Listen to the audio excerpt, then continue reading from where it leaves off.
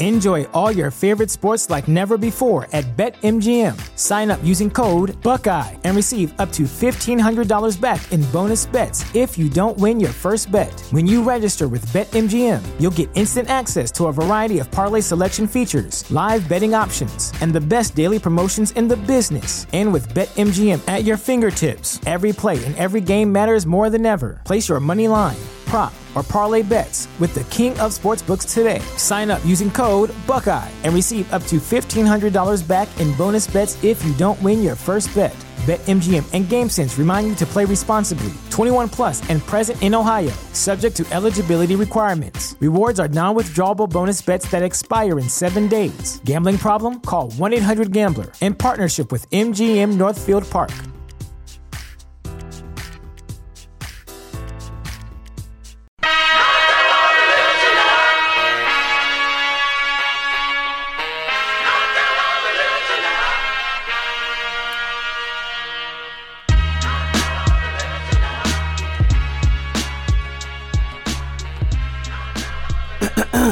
Hello and welcome to another episode of Affirmative Murder, the Equal Opportunity Murder Podcast. I am Alvin Williams, joined as always by my partner in true crime, Francel Evans. What up?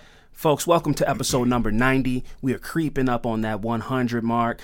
Thankfully, speaking of 100, the heat has seemed to have broken a bit. Fran, this week was not as unbearable as the past couple have been. It actually was a really nice day. One of the days, it was like... I wore a hoodie in the morning. It was like 65. It was so you know, hopefully the Lord heard our prayers. But usually, see, the thing about Mother Nature is, as soon as you let your guard down, come through with one last week where it's like 105, red alert, don't go outside. Boom. So I'm not gonna say that the summer has broken yet. I'm not gonna be that confident when August is right around the corner. Right. But it's I pray. Yeah. And that's all I'm gonna say on that. But July, the July heat has been, there's been no shortage of insane stories for the summer. And to add to that list of insanity for this July 2019, have you heard about this human chop shop they found in Arizona? Oh. Man, the FBI, apparently some kind of, it was under the guise of it being a body donation. So are you an organ donor? I am. Okay, I don't know if this was apparently it was called a quote-unquote body donation center. So if you sign over your body rights, I don't know, to science, this place, your body would go there, right? You know, they have this, I don't know if they had this exhibit a few years ago, probably like 10 years ago at this point. I never went to go see it, unfortunately, but I think it was in Philly for a bit. It was a human body museum. So you go in and it was like, they had done all kind of stuff, like taxidermy, the bodies basically. Didn't they have one here? They might have. They might have got here. I think it was here at one point. I didn't go see it, but it was all human bodies in the thing. So I would assume that when you sign over that your rights to your body to whoever you do it to, you're assuming it's going to be something like that. Yeah, something scientific. Something scientific. Man, they went into this place, and I don't know if it was a situation where, like, in Detroit a couple years ago, a funeral home shut down, and like a guy, it went out of business, and they just closed up shop. I don't know. How does that bodies work? In here? I don't know, man. We don't have any more money. We're bankrupt, so no. Lock the doors. There's 50 bodies in here. There was bodies in the ceiling and all type of stuff. Anyway, I'm sorry, but it has to be some type of process. Yeah, like for a funeral home. Hit them over to another funeral home. You can liquidate it to another funeral home or something. No, just lock the doors, and what's in there is just in there. Wow. We have wiped our hands of any responsibility. Anyway, in Arizona, this body donation center shut down, and after a lawsuit, they had to get permission to go into the building or whatever. The FBI went in there. It was all kind of body parts, and it turned out that they were doing like black market body part sales, which is one thing to donate or to sell organs on the black market, but I don't know how you sell somebody like an arm. Yeah, that to me screams cannibalism or something. I don't know what else you can do with it. But they went in there, they had dudes' heads sewn on women's bodies, and all kind of experimental shit was going on in there. They said it was horrific. It was the detectives and stuff said it was one of the worst things I've ever seen. They had a bucket of dicks and all just insanity, man. All kind of chopped up like a butcher shop, but like a low grade. It failed the health inspection, so just like a bucket of turkey giblets. One of those aluminum pans full of ox tails or whatever, but it was like fingers, human tongues, human ears. Just how's that a group of people that's in? I mean, listen, man, I know it's possible. There's a market for everything. But I mean, like, just a group of people. So this was It was like a business. A business. Like it looked like the building looked like it was in you know how they have those like just plazas, like a business center, like a bunch of businesses all sharing a block of connected buildings. It looked like one of those. So, but was it a business prior to that was out of business, and they went in and changed something else? There was some kind of lawsuit was filed, and that made them close up shop because they were under the guise of being a body donation center. But it closed down. And then they got a lawsuit put up against them because there was some funny shit going on. FBI got a warrant to go into the building. Boom. Bodies, dicks, and buckets. I want to know what happened. They had a male head sewn onto a woman's body. Why? For what purpose is that? That's sick. Like that's not science. That's not trying to find a cure to something. Yeah. That's just, look, I got a man body here. I got a woman body here. Let me cut the head off here, put it on here. Boom. Look, that's funny. Or like, let me see what my capabilities are sewing wise if I can stitch this body up to do that. I want to know what got suspicious though for them to go be like, we need to. Well, I'm sure as a people, family members, when the funeral was like, oh yeah, no, but they donated. And then, exactly, then it's like, well, what are you doing with my son's body? That's confidential. This is all conjecture. I'm just guessing. That's what I'm just right. I would bet that it started with the family, with the questions of what do you mean I can't have a funeral with my son or my daughter's body? Where is it going? Well, they donated it to us. Well, what are you doing with it? Science. Just science. What does that mean? Oh man, we can't get into that. That's classified. So the shit was a nightmare, bro. It was insanity. I don't want to see any photos. I don't want to see anything from it, but the story itself sounded horrific. That's some shit I go, I can't. Here's my badge. I'd have been like, nah, man, I'm going on vacation. You want me to do what? Pick up a bucket of dicks? I'm sorry, man. I'm not gonna be able to do that, man. I have tenure. I've been here 15 years. That's crazy. I'm invoking seniority. I'm not picking up a bucket of dicks. But yeah, it was a nightmare, man. Along with that, news just came down the pipeline from the Trump administration that they are reinstating the death penalty federally again. I heard about that. And I feel like we were on the opposite sides of the death penalty, so I wanted to get your take on how you feel about the death penalty one more time now that they have a list of 5 people that they're starting with. Like, basically the guy William Barr, who's in the Trump administration, came out and was like, hey, green light. Whoever's on death row and federally, go ahead, you can start it up again. So they got 5 people already that now is ready to go again. Those are the 5 people that they're gonna kill.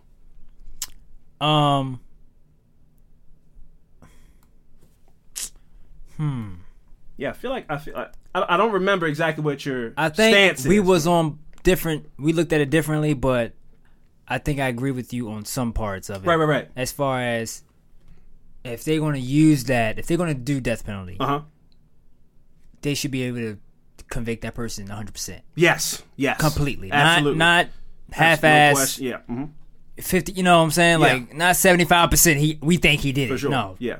Make sure he did it. Whoever the person is did the crime. That's hard. And that's what I'm saying. That's hard to do. But if you can't, I don't think they should use that type of. That's the thing, though. Not only that, right?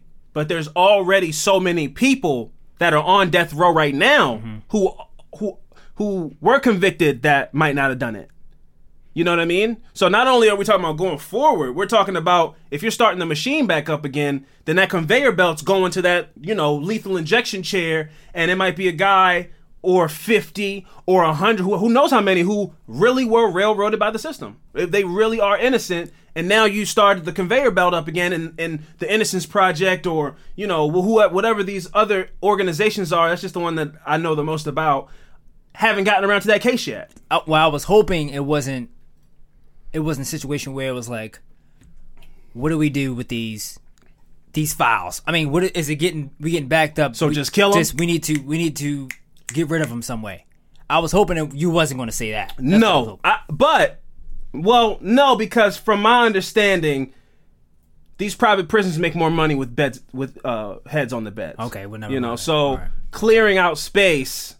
Now, I don't know if that's the same. I don't know if death row patients get treated differently, like they don't make stuff, or if that's the case, then we could go conspiracy on that. If people that are on death row just sit on death row and are locked away and don't make license plates, but they do more complicated. They make shirts and clothes and all kind of stuff. Oh yeah, the private, yeah, the private prison industry is slave labor on a scale that we have not seen since slavery. I mean, they're making 10 cents, crazy amounts of money to make products that genuinely go out and people buy soap, all kind of stuff. Are they really? Yeah, they're making stuff that goes and is sold in stores. So it's not like you're making something just to, you need to contribute back to society and we need you to do something that is just, making the prison better. A chain gang used to, break rocks and build stuff or whatever that you could see is, helping out the prison around them. They're building up whatever the case is. But you making cell phone cases isn't teaching you anything. You're just making cell phone cases for somebody, a company to sell. Yeah. That's slavery. And they might be making money, but if you work for 5 years in prison, terrible conditions, the conditions don't get any better even though it's a job, you're working, and then after 5 years you get out and they give you a check for $250. Wow. You know what I mean? It's crazy shit like that. Like, oh yeah, 5 years you worked 40 hours a week. Here's $400. Bye. So shit is crazy, man. Those prisons are fucked up. But that's beyond now. But my point is, I didn't think about that point you just said. But if people sit on death row and when you get on death row, you're exempt of duties, that could be the dark side.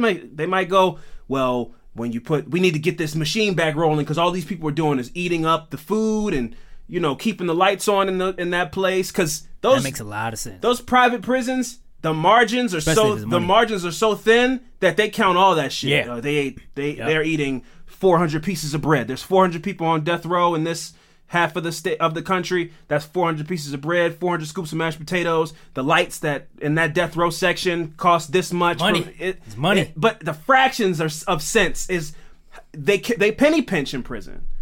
So it's possible, man. It really is possible, but that's not what they're saying. The reason is they haven't really said a reason. They're just like, if you murder two people, basically they're playing that card. It's the Law and Order card where they're saying, people, if you kill people, you deserve the death penalty. The only problem with that is there are people in prison for murder who that didn't do it. Right. So don't show me people who did do it and say this is the reason that you're starting the death penalty back up, because there's still so many people currently in prison who haven't gotten their chance to prove their innocence because they were wrongly convicted.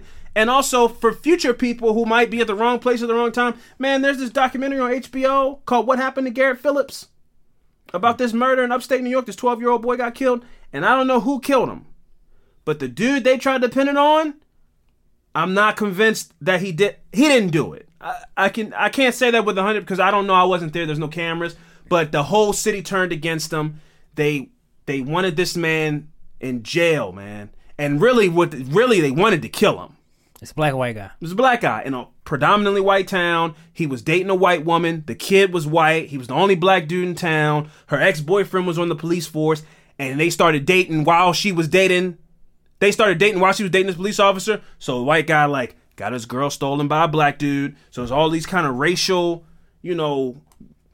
elements and undertones at play. And the whole town, they condemned him and they had no proof. But if they had the death penalty in that town and he would have got convicted, they would have put that man on death row. Is he on death row now? No, he beat the case. He beat the case. Oh, okay. He beat the case, but if he wouldn't have beat the case, he would have been on trial on with the death penalty as they would have tried to charge him or convict him and put him on death row. That's so rough, people, man. So you reinstate this, and now you put that on the table for whatever case sounds super bad. They're gonna want to put death row on the table, but the person might be innocent. 5 women were murdered, but it's like, yes, that's terrible, but I didn't do it, and now I'm on trial looking at death row because the murder is so gruesome, but I didn't do it. You know, so any kind of gruesome case, I'm telling you, any of these cases where illegal immigrants kill a person, death row. That's what's going to be happening. That's what's coming down the pipeline. Any kind of story of she was just an innocent jogging white girl, and then this Mexican. They're not even going to blink an eye on that. Yeah, but I'm saying they're going to be cranking out death penalties left and right. Any kind of story that tugs at the heartstrings of the Trump base while this administration's in office, the death penalty. Give them the death penalty. Oh my God, these black kids beat up an old man and whatever, death penalty. It's gonna be nuts, man. If they're gonna do it, I want them to be fair. Don't make it just. That's a tall order, bro. Just all of a sudden all these black people getting death penalties. Like what is going on? I hope that's not the case. I hope for fairness. But statistically, black and brown people are pulled over and arrested by police officers more often than not. We get mistaken for people more often than not. We fit the description, quote unquote, more often than not. And that's how you end up in a case of mistaken identity, fighting for your life, because I have dreads. They said a guy had braids. Well, you have some kind of hairstyle. What? You're black, so we're gonna bring you in. All right, we bring you in. Hey, man, and you know those little word games they start playing. So we know you didn't do this on purpose. It was just a thing. And it's like, and if you're not smart enough to catch on what they're doing, anything you say can and you will be used against you in a court of law. So they might be playing that game. Well, let's say, just play a hypothetical with me. You go and then you see this woman and she looks pretty and you try to ask her on a date and she says no. That would make you pretty mad, huh? Yeah, make me pretty mad. Next thing you know, flash forward, you're in court, and the whole the story that they built is this man, you know, she spurned his advances, and so he got so angry that he hit her with a rock, and now she's dead. And it's like, wait, what? This all came from some interview that I thought the guy told me I wasn't under arrest. We're just having a conversation, and now I'm on trial for murder. This shit can go that fast, man. Remember Long Shot? Yeah, this shit can go sideways that fast, man. And of course, I'm not saying people don't commit crimes in this country, but a lot of people are sitting in prison right now. And I know the whole story is nobody in prison did anything, but there really are people who are saying that, and they really didn't do it. Stay my ass in the house. Fucking right. I don't even want to. No. One of my favorite. That show Blackish. Yeah. It's an episode where like a little white child got lost in the office and the elevator doors open up and it's like bing, and it's like a little 5-year-old girl in the elevator and Anthony Anderson's like, nope. Nope. Nope. Hit that close button. No, I'm sorry. And then everybody was like, oh my God, how could you? All the white people in the show were like, what is wrong with you? But all the black people were like, hey man, it's a little white girl wandering around the office, so I wanted to make sure you saw me so that you my alibi. Yeah. They trying to set us up. You know, it's a funny joke, but it really can. You can just be at the wrong place, the wrong time, and shit can go sideways real fucking quick, man. But anyway, let's get out of that. Let's try to pick things up a bit and get into these good vibes, cause it's a strange, cold world out here, man. Body parts everywhere, people getting convicted. You know, death penalty's back on. The Purge is coming next. But let's get into these good vibes, man. Let's be positive. Good vibrations.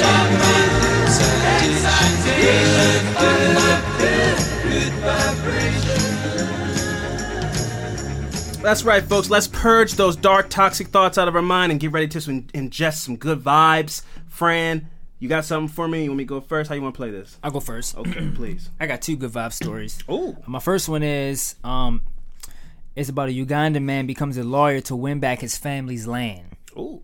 So it was a moment Jordan Kenyara had been waiting for all his life. 23 years after his family's land was taken during his childhood when he was just 6 years old, the High Court of Uganda returned the land to them in April. After Kenyara studied to become a lawyer to ensure that justice would prevail. Nice. Now he is paying for it.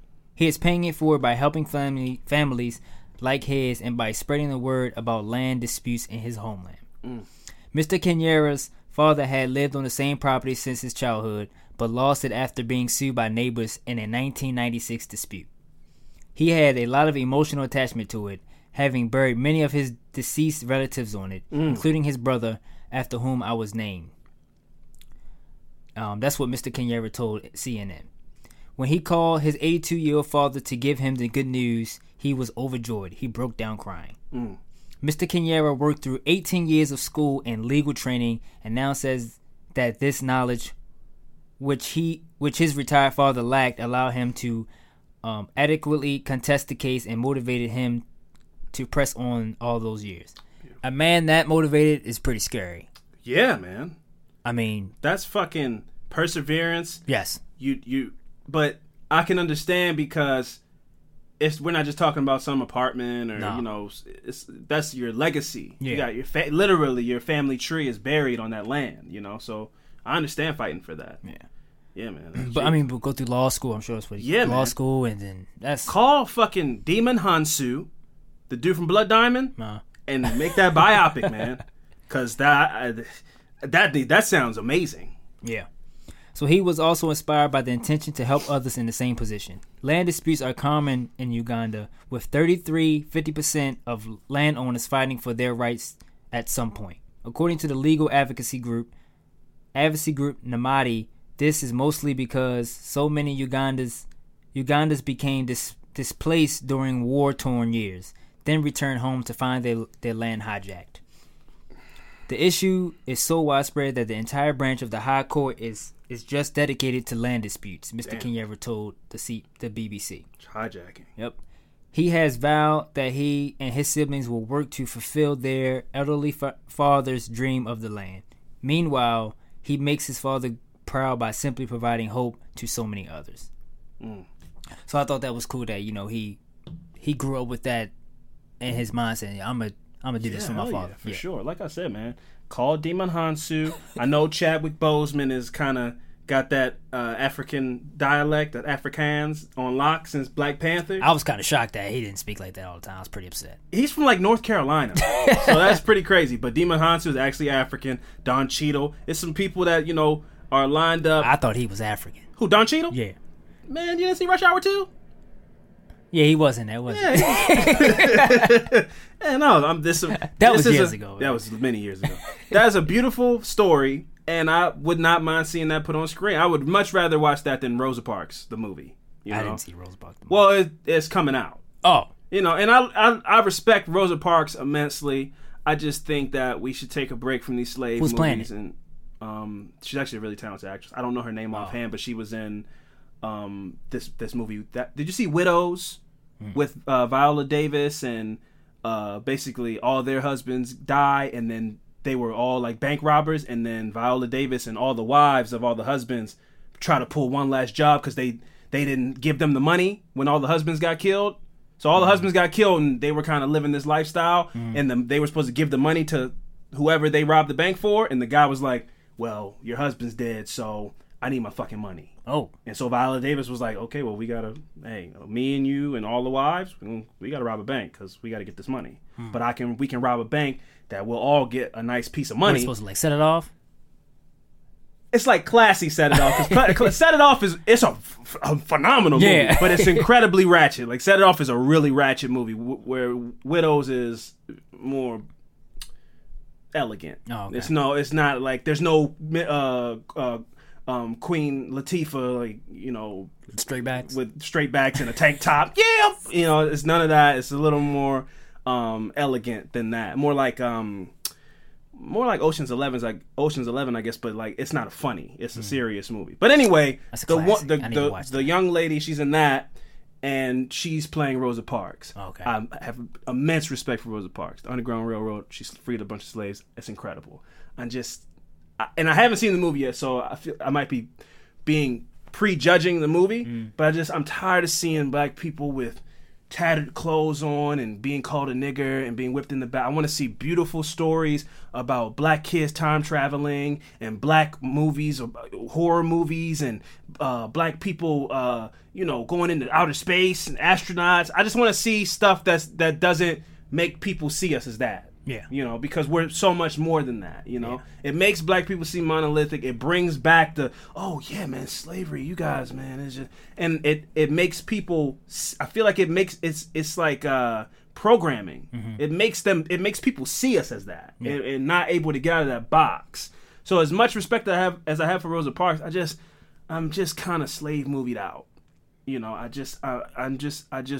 a little bit slave movied out. So I would much rather see a movie about this man winning his land back in Uganda and going to college and, you know, beating the system. And that sounds beautiful to me. Yeah, beautiful story. Yeah. My other good vibe is I'm expecting Fran Jr. In December of 2019. His name won't be Fran Jr. though. Francisco. Something like that. I'm the only friend that's gonna walk this earth ever. Oh damn! Well, I don't know. Well, you might be, man. That was a very unique name. I can genuinely say I've never met another Francel. So you might be. But you don't want to pass that on. I respect it. Yeah. So, yeah, man. Congratulations, man. That's crazy. I'm holding it down over here. You know, no kid gang. I feel like I'm the only 27-year-old that I know from here, that you may know. I'm the only one left that doesn't have a kid. Yeah. That's how it feels. I don't think I just looking around doing the math. Our circle, outside of that circle, Nick, he doesn't have kids. That's one, I guess. Me and him holding it down. You know, so that is it. Yeah, man. So I'm gonna continue to hold it down. Yeah, man. And you know, I was gonna play. Oh, let me do my good vibes. Yeah, let me do my good vibes. Mine's a quick one. Because I would much rather talk about that. Basically, my good vibe story this week is a story that came out this week that says cannabis can be 30 times more powerful than aspirin for inflammation, according to a new study eyeing future opioid substitute. Oh, I did see that. Yep. So basically, medical marijuana is quickly being recognized as a viable alternative for pain relief. And now, for the first time ever, researchers have uncovered exactly how the cannabis plant creates important pain-relieving molecules that are 30 times more powerful at reducing inflammation than aspirin. The discovery, which was made by researchers from the University of Guelph, unlocks the potential to create a naturally derived pain treatment that would offer potent relief without the risk of addiction to other painkillers, because the opioid epidemic is tearing through the suburbs, and that's why it's become an epidemic, and they want to make people, when people overdose, we're going to give people the death penalty and put people in life in jail for selling drugs, but the crack epidemic was... The people that's selling it. Yeah. Oh, I'm about to say. No, it's a national murder. It hit the suburbs, and now shit is crazy, you know. And I'm not taking anything away from people dying. Is people dying. Yeah. But it's just the facts. Like the crack epidemic, they told black people, "Hey man, just tell them motherfuckers no. Yeah. If they try to sell you crack, just say no." But now it's like, oh my god, these drug dealers are tearing apart the community. They should be in jail for life, and they're killing these kids. The kids are helpless. It's a double standard that I don't really like, but people dying is people dying, and that's terrible. So if there's an alternative to that, I am all for it. And this is not new. This is not news. You know, why can't it be legal, man?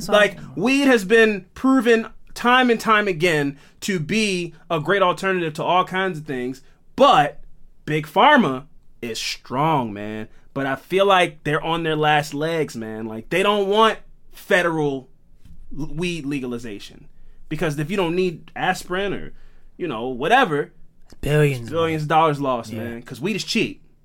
Weed is cheap, man. They could make it more expensive. That's the only reason I feel like... I think they make more money. That's the only reason I feel like they haven't legalized weed yet, is because they haven't found a way for the government to fully regulate it and make money off of it the way they might be making off getting kicked back by these pharmaceutical industries. Once they figure that out, then I think they'll be cool with replacing Big Pharma and letting weed be legalized federally.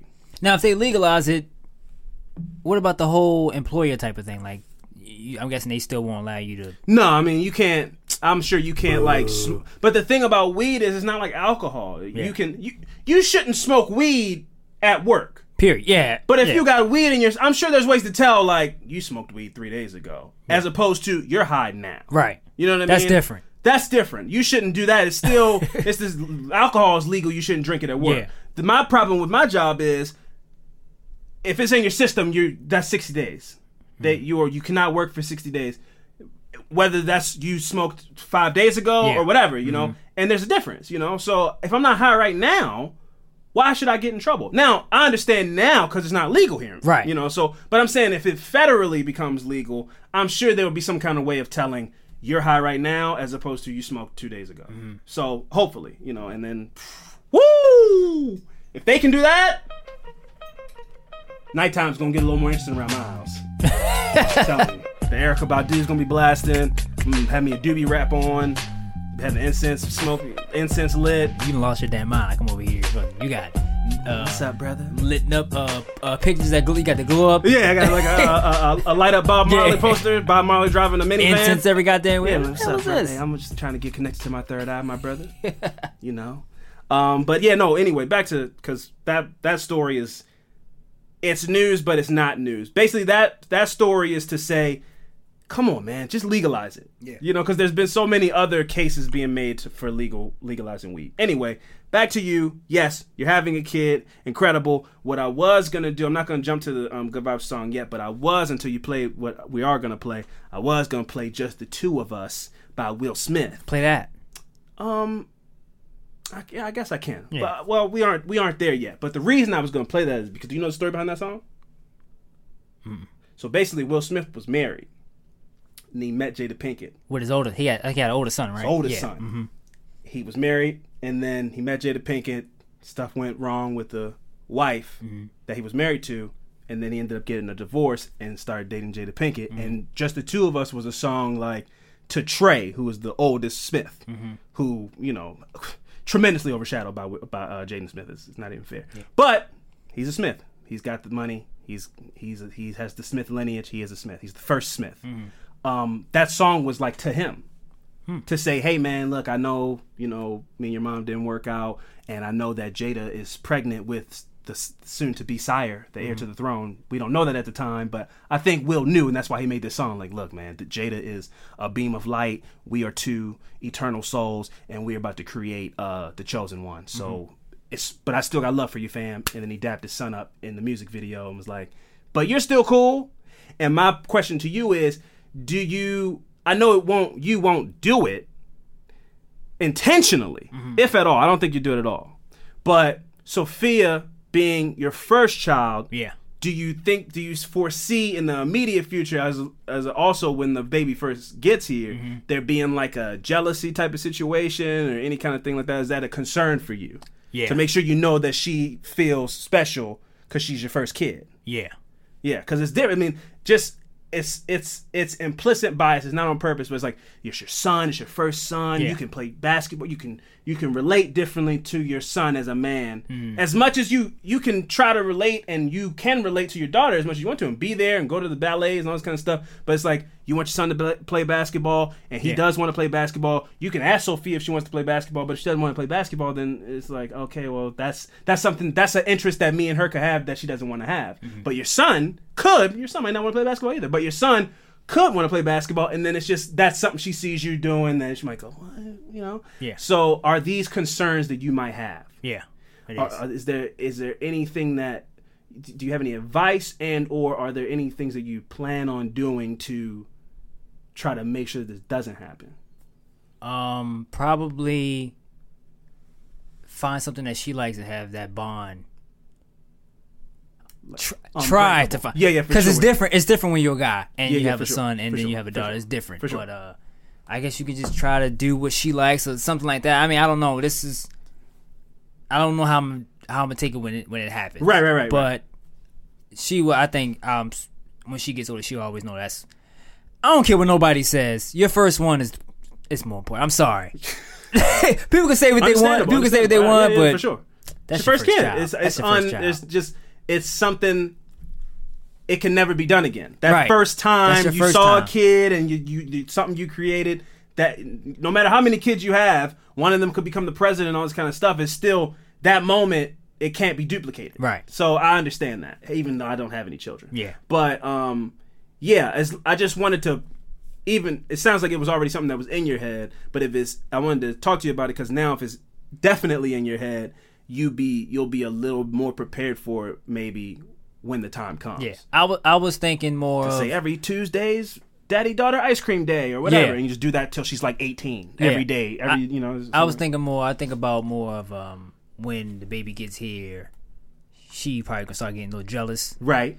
But that's because she's spoiled though. Sophia is really spoiled, so she gets you take something away from her, because now it's like just happened yesterday. I had a milkshake from Chick-fil-A. When you have kids, I told you this before, when you have kids, and you have something, you will not have that whole thing. So, because they go, can I have it? And yeah. It's like, then it's just theirs now. take it. And then Steph got some, and then she went on a temper tantrum, stomping her feet, went upstairs, and it's like, got some of the milkshake that you had gave to her? It's hers. She goes, it's mine. Oh, and Steph takes wow. some, and then she goes crazy. So it's like, and it's like, you can't explain to a 3-year-old, you have a sibling coming. That's going to have to stop. Right. So I think about that more than anything. It's like, she's going to have to start sharing. Yeah. And I think her being selfish gets for me because I wasn't the only child, but I was kind of the only child. I was the only child in my house. Same. So it was like, I got everything I wanted. So Same. People don't understand, aside from the plan of me and you supposed to be roommates, and then you got had a child, and that was kiboshed. I wasn't like a person that was like, I need a roommate, man, because I have no problem being dolo in the house, talking to myself. I be in the house, man. If I make this shot, I owe you $50. I'm talking to me. I'm just me and me, just me, myself, and I. Yep. And that comes from me being an only child and being cool with it. I can understand there might be some kids who always wanted a sibling and wanted somebody in the house. And it just wasn't the case for me. I was super cool, having all the snacks and just being so. Inherently, I'm a selfish person. Not in a mean way, but I'm very much like I can go and be a hermit for 3 days. Yeah. And I had to work on that when I started dating Sierra, because other girls that I've dated in the past, relationships started to have crumbled because it's just like, I'm not a good texter, or I don't call because it's just like, I'm in the house chilling, man. I'm watching TV. I don't want to be bothered. But it's like, it's not supposed to be a bother because you're dating somebody. Yeah. So, but you learn and you grow up, and I think I found a good common ground. I'm still not the best texter, but I'm better than I was at a point because I make an effort of being like, well, this is gonna be rude. Let me put down the snacks and respond to this text message or whatever, or try not to forget and respond and all this kind of stuff. So yes, understandable. She probably did. That might have traveled down through the genetics, and she might just be like, I'm. For lack of a better word, self-centered is the best word to describe it. It doesn't always mean like you're vain or concerned, but it's like I'm very much about what's in my immediate vicinity of my life. It's just how you grow up. I used to be home by myself a lot. My dad used to work, do the same thing I'm doing now. I used to work a whole bunch of hours. I used to be home chilling. Right. Yeah. You be home when? All right. Yeah, cool with it. Chill, go ride your bike a little bit, get into a little bit of trouble, come home, you back home chilling in your house, That's how it goes, man. That's life. So, all right, so we were going to play a Chance the Rapper song, but fuck that, man. This is going out to Sophia, letting her know, even though when you see me and Fran on the sidelines teaching little Fran how to play bully ball and get that jab step in, you can never be replaced. You are who you are. So we're going to take a quick break. This is Will Smith, just the two of us, and when we come back, we're going to talk about some fucked up shit, so stick around.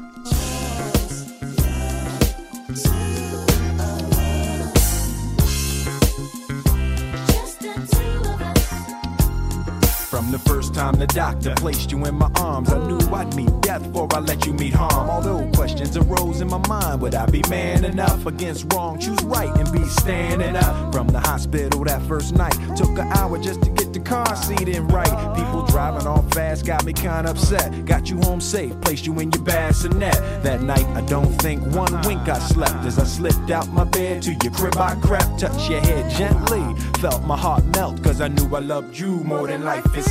Into my knees, and I begged the Lord, please let me be a good daddy. All he needs, love, knowledge, discipline too. I pledge my life to you. Just the two of us, we can make it if we try. Just me and you, just me and you.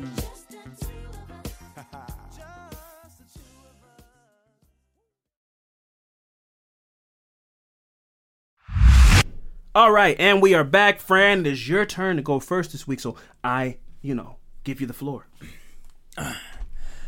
So my affirmative murder this week his name is Alofa Time. Wait, I'm sorry, what? Alofa.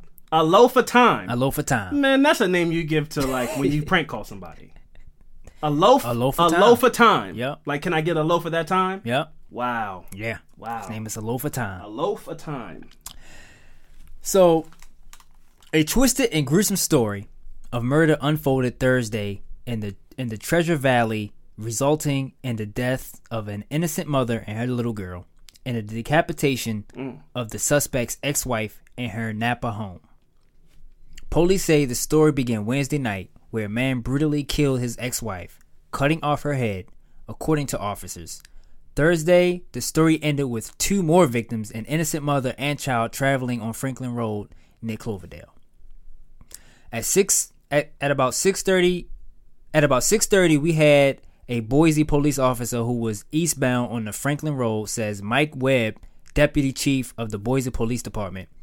He saw a truck in front of him swerve into a car in the oncoming lane and crash into passengers. So this is like a head-on collision. Right. Inside the car were a mother and her 2 young daughters, 36-year-old Samantha Murphy and her 4-year-old daughter Jay Lynn, were killed instantly, leaving 8-year-old Sydney as the lone survivor.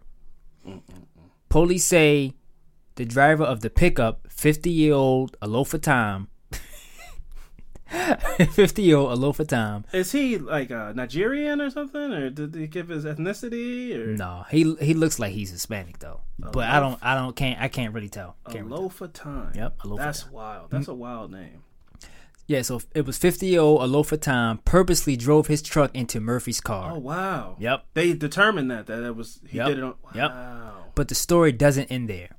Deputy Chief Webb goes on to say that as other officers arrived on the scene, they found a horrific piece of evidence, a severed female head lying on Franklin Road. Oh, wow. Because of that discovery, the information from Tom, Napa police rushed to his home. They gave us information that he had gained from a person involved in a crash, that he had been involved in a homicide in Napa, says Lieutenant Leroy Forsman of the Napa Police Department. And it was there at the Lotus Springs subdivision where officers found the decapitated body of his ex-wife, 47-year-old Teresa Tom, in the garage. Wow. The female... So her head was in this passenger seat of the car. Yep. So he took the head. Yep. Wow. Took the head with him. The female was sitting in the driver's compartment of the vehicle, says Canyon County Coroner Vicky Disques Morris. Obviously, she had been decapitated, which saying just the head was with him in the car. Tom had a history of violence. According to court papers, just this spring, Alofa was charged with domestic battery against Teresa. A no contact order was issued at Teresa's request, but she later asked the judge to lift it, which is all when you hear that. When people show you who they are, believe them. Yeah. It's not a fluke. If a man puts his hands on you, it was not a accident or he got lost in the moment. That means he's capable of violence, and you need to get out of that relationship immediately. Yeah. Because it can only escalate from there. If he hits you hard enough to black your eye, or if he's quote unquote smart enough to hit you in a place where it won't be seen, that's diabolical. Mm-hmm. That's more scary than a dude getting drunk and backhanding you across your mouth. A dude that says to himself, well, I'm gonna punch her in her stomach, or I'm gonna in the ribs where she can put clothes on and won't be seen. You need to get out of that relationship immediately, because it can only go further from there. It can only get more terrifying from there. Yeah, that's crazy to put out an order of protection on somebody and then say, in my mind, I'm assuming Teresa and they mended things and well, it's cool, he's fine now. Yeah, it's not. Remember that though. Remember the whole domestic violence thing. Remember that part. So a judge originally denied the request and asked Teresa to first take a domestic violence victims class. She did, and on May 30th, just 16 days ago, the couple was allowed to see each other again. Neighbor Pete Romo says he never heard noise from the Toms' home, so when he learned about what happened just a few houses down, he was shocked. They were just really quiet people. They kept to themselves and never really said much. We would wave every now and then, but they were really just quiet people. Now it's up to detectives to figure out why Teresa was murdered. Her body is with the coroner's office, and the blood-stained car she was found in a part of the police evidence. DeGuess Morris was still shocked by the entire day's events. In my 22 years, this is probably the most brutal I've seen, given the whole picture. News Channel 7 is told that Sydney, the 8-year-old accident victim is doing much better as she recovers from the hospital. That's the lone survivor in the car. Yeah. Her grandfather and stepmother are with her now. Alofa Tom is charged with 2 counts of second degree murder in Ada County and 1 count of first degree murder in Canyon County. Caldwell, Idaho, there's new information that indicates Alofa Tom allegedly sexually assaulted his ex-wife, Teresa, the night she was murdered. Details are spelled out in a 1-page letter he wrote, which officers found in his wallet when Alofa was questioned at the scene of the deadly accident he's accused of causing nearly 2 weeks ago. Wow. He immediately said to her that he had killed his wife and that he was going to commit suicide. So that traffic accident was trying to kill himself. Was planned. Yep. Wow. He was going to commit suicide and kill himself, said Detective Brandy Sutherland with the Napa Police Department. What a shitty way to try to commit suicide. Yeah, and then driving into another car. And that's when it's like you think about it, you go, life is fucked up and unfair. For somebody to go, I want to die, I want to kill myself, and this is the way I'm gonna do it, and then that doesn't happen, and it causes it's like super fucked up. And then that family is just coming home from getting ice cream or whatever, and that mom, the last thing she saw was an accident. Yeah. That she might have thought it was on her, doesn't know what happened, and now she's dead, and it turns out that wasn't an accident. The guy just was trying to kill himself and whoever he ran his car into, and that woman will never know that. You do it that way? That's head on, drive it off a cliff or something. That's why. That's crazy. That's insane. And then to survive is just that's wild. Right. You killed a kid and her mom. Yep. And ruined a little girl's life. Yeah. So in a recording of Alofa Tom's probable cause hearing on June 15th, Napa Police Detective Brandy Sutherland recounts Alofa's phone call to his aunt in California that morning. He said he was intending on committing suicide and told her to cremate his body along with his $300 he had in his person. She wanted him to cremate. He wanted her to cremate the money? Him and the money. Burn me and whatever, and the money I got in my pocket. It's not like he's Diddy. Cremate $300? I would have been like, okay, but if he would have did it, I would have pocketed that. I'm not going to honor that wish. Yeah. $300 is enough money to where it could help a person out. You know, you can pay a bill with $300, but it's not some prized possession like it's your life's work is this $300. I'm not burning $300. I'm not burning three. What's on $100? A Franklin? I'm not burning 3 Franklins.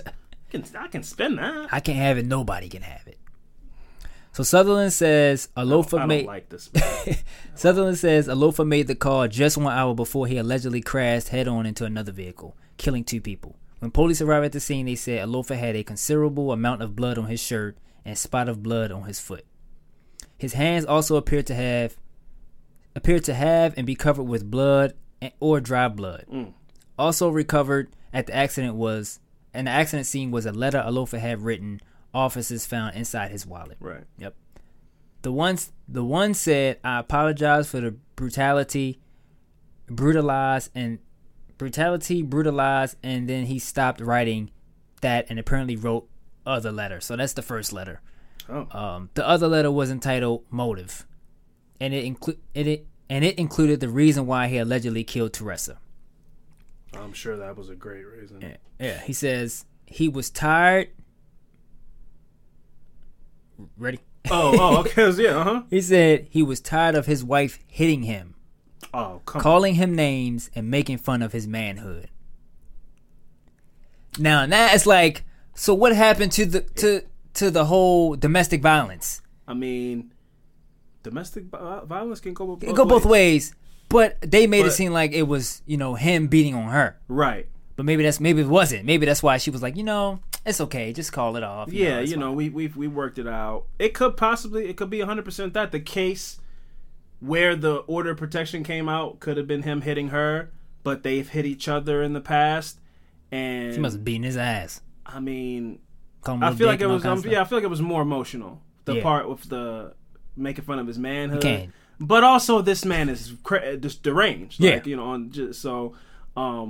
Yes, domestic violence can go both ways. Yeah. but you're also dealing with a person who is psychotic. I mean, he cut a woman's head off and put it in the passenger seat of his car. He's fed up. Yeah. He's crazy, but he was fed up. Yeah. That's why you should not stay in a violent relationship. Because...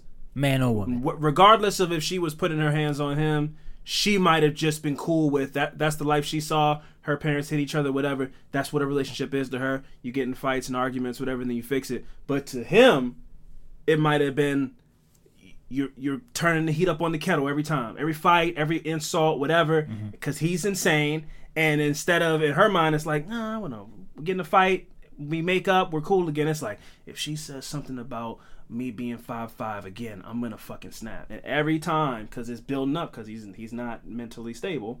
And it turned into that. And that's why you got to get out of situations like that. Because you might think you're just going back and forth and love is passion and whatever these people think, men and women, because it goes both ways of people thinking that if you aren't passionate enough to fight with a person, that it's not, that's what love is fiery or whatever. It's like, no, man, love to me is chilling. You know, it's not fiery and explosive and all this type of shit, man. So people, your significant other should not be putting their hands on you, period. And if they do, you need to get the fuck up out of there.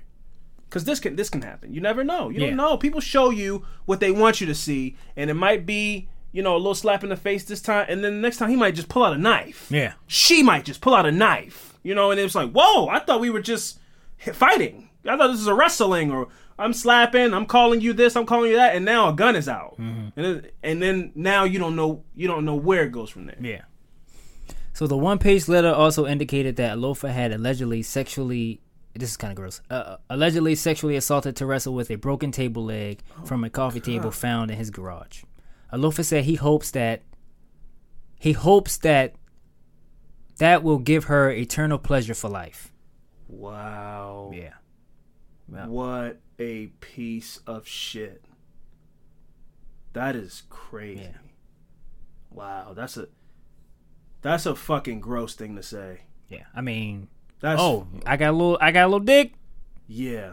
That's a fucking that's sick. That's a gross, petty thing to say. But for you to say that after you killed her, and it's like... yeah, no. It's almost like a little snide comment. Yeah, like exactly. A little sarcastic joke. Yeah. That's really gross, man. So Fox 12 News spoke with Teresa's relatives on Tuesday. They are not ready to comment on the information in the probable cause hearing at this point. Canyon County prosecutors are seeking the death penalty against Lofa Time. He is scheduled to enter a plea in the first-degree murder case on Friday, and this was in 2006. Oh, okay, wow, okay. So I don't know. It doesn't say any update. I'm guessing probably on death row. I don't know. It might be probably on death row. It takes a long time. Yeah. See, now in an instance like that, just to make my stance clear, that guy doesn't deserve to be alive. He's a terrible piece of shit. And him. Yeah, but they can clearly see that he was crazy. Yeah, for sure. He did it. I mean, he came out and did it, wrote letters and whatnot. Yes. You could prosecute somebody like that. Yes. And give him the death penalty, but you know, for other situations you can't. But. That's my entire point. To come at me with stories like that to try to sway me against the death penalty, your point is moot to me because it doesn't have anything to do with the severity of what the person did. Mm-hmm. I think that guy's a piece of shit, and I hope he gets in a fight in jail and somebody stabs him and he dies. I genuinely believe that. I think he's a piece of garbage. To say that about a woman after you do that to them is disgusting. He doesn't deserve to have this gift of life. Mm-hmm. The death penalty to me has nothing to do with that person at all, or any story of a guy raped a woman or he burned down a school with kids in it. All of that that's all terrible. Mm-hmm. It doesn't have anything to do with that to me. And that's the perfect example right there. I think that guy's a giant piece of garbage and should be dead. I don't think the death penalty should exist. And that's my stance on it. That was nuts, though. Jesus Christ. Yeah. Well, Alofa Time. Yeah. Wow. Wow. I don't really have much to say on that. That guy's a giant piece of shit, and that's about all. I was just saying, it was unfortunate for his ex-wife, yes, but for that that innocent family that was killed. Terrible. Just because he wanted to kill him. It's just terrible. And it's another situation where it's one of those things where they went left when they could have went right. You know, one little thing in that day. Let's not get ice cream tonight, or we don't got to go to the parent-teacher conference, or let's make a stop at grandma's house, and they wouldn't have been on that road, and ran into this guy who just had his own completely different thing going on. You're riding down the road, you don't know who you ride past, man. So many people in the world. Every day you walk past people who might have a person tied up in their basement, who killed somebody, is a child molester. You don't know. You walk past them, make small talk with them at the grocery line. Oh man, you got enough eggs in that basket? And like, oh yeah, I do. It's egg night. And oh, you have a good day. And you make all these little, remarks back and forth. You can talk to a straight up person who eats people, man. Yeah. You don't know. You just don't know. And that, you turn left, you could turn right, man. It really is that simple. That's really fucked up. That's how he decided to commit suicide. And cremate not $300. Fuck you. Your name's a loafer. Go fucking just fuck off. All right. What we're gonna do is we're gonna take a quick break, and when we come back, it's my turn to tell you some fucked up shit. So stick around. All right, and we are back, friend. I was a little short on time this week.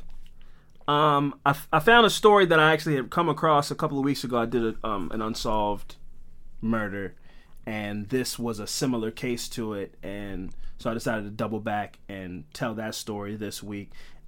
Is this unsolved? Yes, it is. Another unsolved story. It is the Burger Chef murders. Burger Chef. So this story was written by Tony Reagan, and it's from the Indianapolis Monthly column on IndianapolisMonthly.com. I don't know, it might be a newspaper, I don't know, but I read it on the internet. So like I said, these are the Burger Chef murders. Okay. An empty safe, a missing car, 4 dead. After 40 years, the unsolved Burger Chef murders that rocked Indianapolis during one of the most tempestuous years still puzzle investigators. Mostly because some believe they cracked the case decades ago. 2242. They are 4 digits that Mel Wilsley can instantly recall. I thought somebody, damn, I was saying, what? No, this isn't a loafer. This is 2242. Remember those numbers. Okay. The sequence is of no practical use to him, say like an ATM pin or a co-worker's phone extension within the Marion County Sheriff's Department. And yet they are somehow more significant, if only because they torment him. The numbers live somewhere in the back of the detective's mind, among the scraps of memories from more than 5 decades of investigating criminal cases. Whether triggered by a new assignment, an article in the news or TV, a passing utterance, or just the quiet reflection that can settle over the clean desk of a 72-year-old career cop approaching retirement, they seem to frequently find their way to the surface of Wilsley's consciousness. The numerals especially haunt him each November, as the wind begins to bite and the last brown leaves fall. That's when Indy natives of a certain age remember November 17th, 1978, and 4 fast food workers who were kidnapped, murdered, and left in the cold, remote woods of Johnson County that night. Wilsley's phone came alive with reporters and filmmakers and general citizens wanting to commemorate the crime now widely known as the Burger Chef murders. And his voicemail box was particularly full this year on what will be the grisly crime's 40th anniversary. And keep in mind, this is like, I don't know, I guess Indianapolis is like the major city in Indiana, but it's still not a lot going on there, you know? So this is 4 kids get murdered. That's huge. That's something that can last 40 years there. Yeah. 4 kids got murdered here like last week. You know, it's sad to say, but you know, major cities just, they got a higher tolerance for shit like that. It's got to be something really traumatic to stick in my memory as far as local news. I remember at this point, probably about 7 years ago, a pregnant woman got hit by a dude on a dirt bike, and she got killed. And then they all, like a bunch of people, beat the dude up. Oh shit! Because he was like hurt from his bike, and then so the police had to come, and I believe he lived, but they fucked him up. But it has to be something like that, man, because just people getting shot, it doesn't stick like it should, sadly. But you come from a small town where it's like everybody knows everybody and 4 kids got murdered, that's nuts. So, yeah, 40-year anniversary for something like this. There wouldn't be a 40-year anniversary for some kids getting shot down in the harbor. No. Except for their family. You know, but like a news article being written about it, that's it wouldn't be. It's not as likely. So dozens of investigators from 5 different law enforcement agencies worked the Burger Chef case. But the media calls Wilsey because he is one of the few detectives with first-hand knowledge of who is still around. Most have retired, many have died. Wilsey obliges because it's his job, and he knows the media attention is a good thing for a cold case. The crime is unsolved. The killer is never brought to justice. Even after 4 decades and many of the parties involved have passed, there might be someone out there who knows something that could break the case open.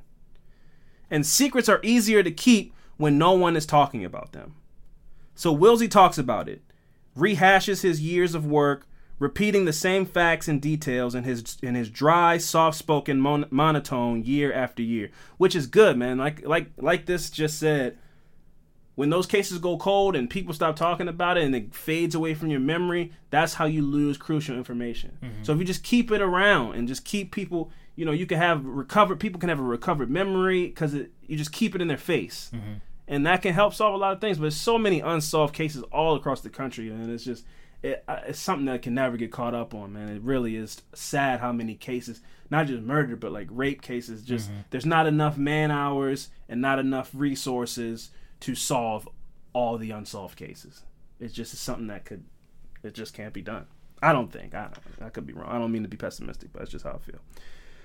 In December 1984, weeks after the crime's 6-year anniversary, Wilsey got a call that an inmate in Indiana State Prison serving 95 years for an unrelated rape wanted to confess his involvement in the murders.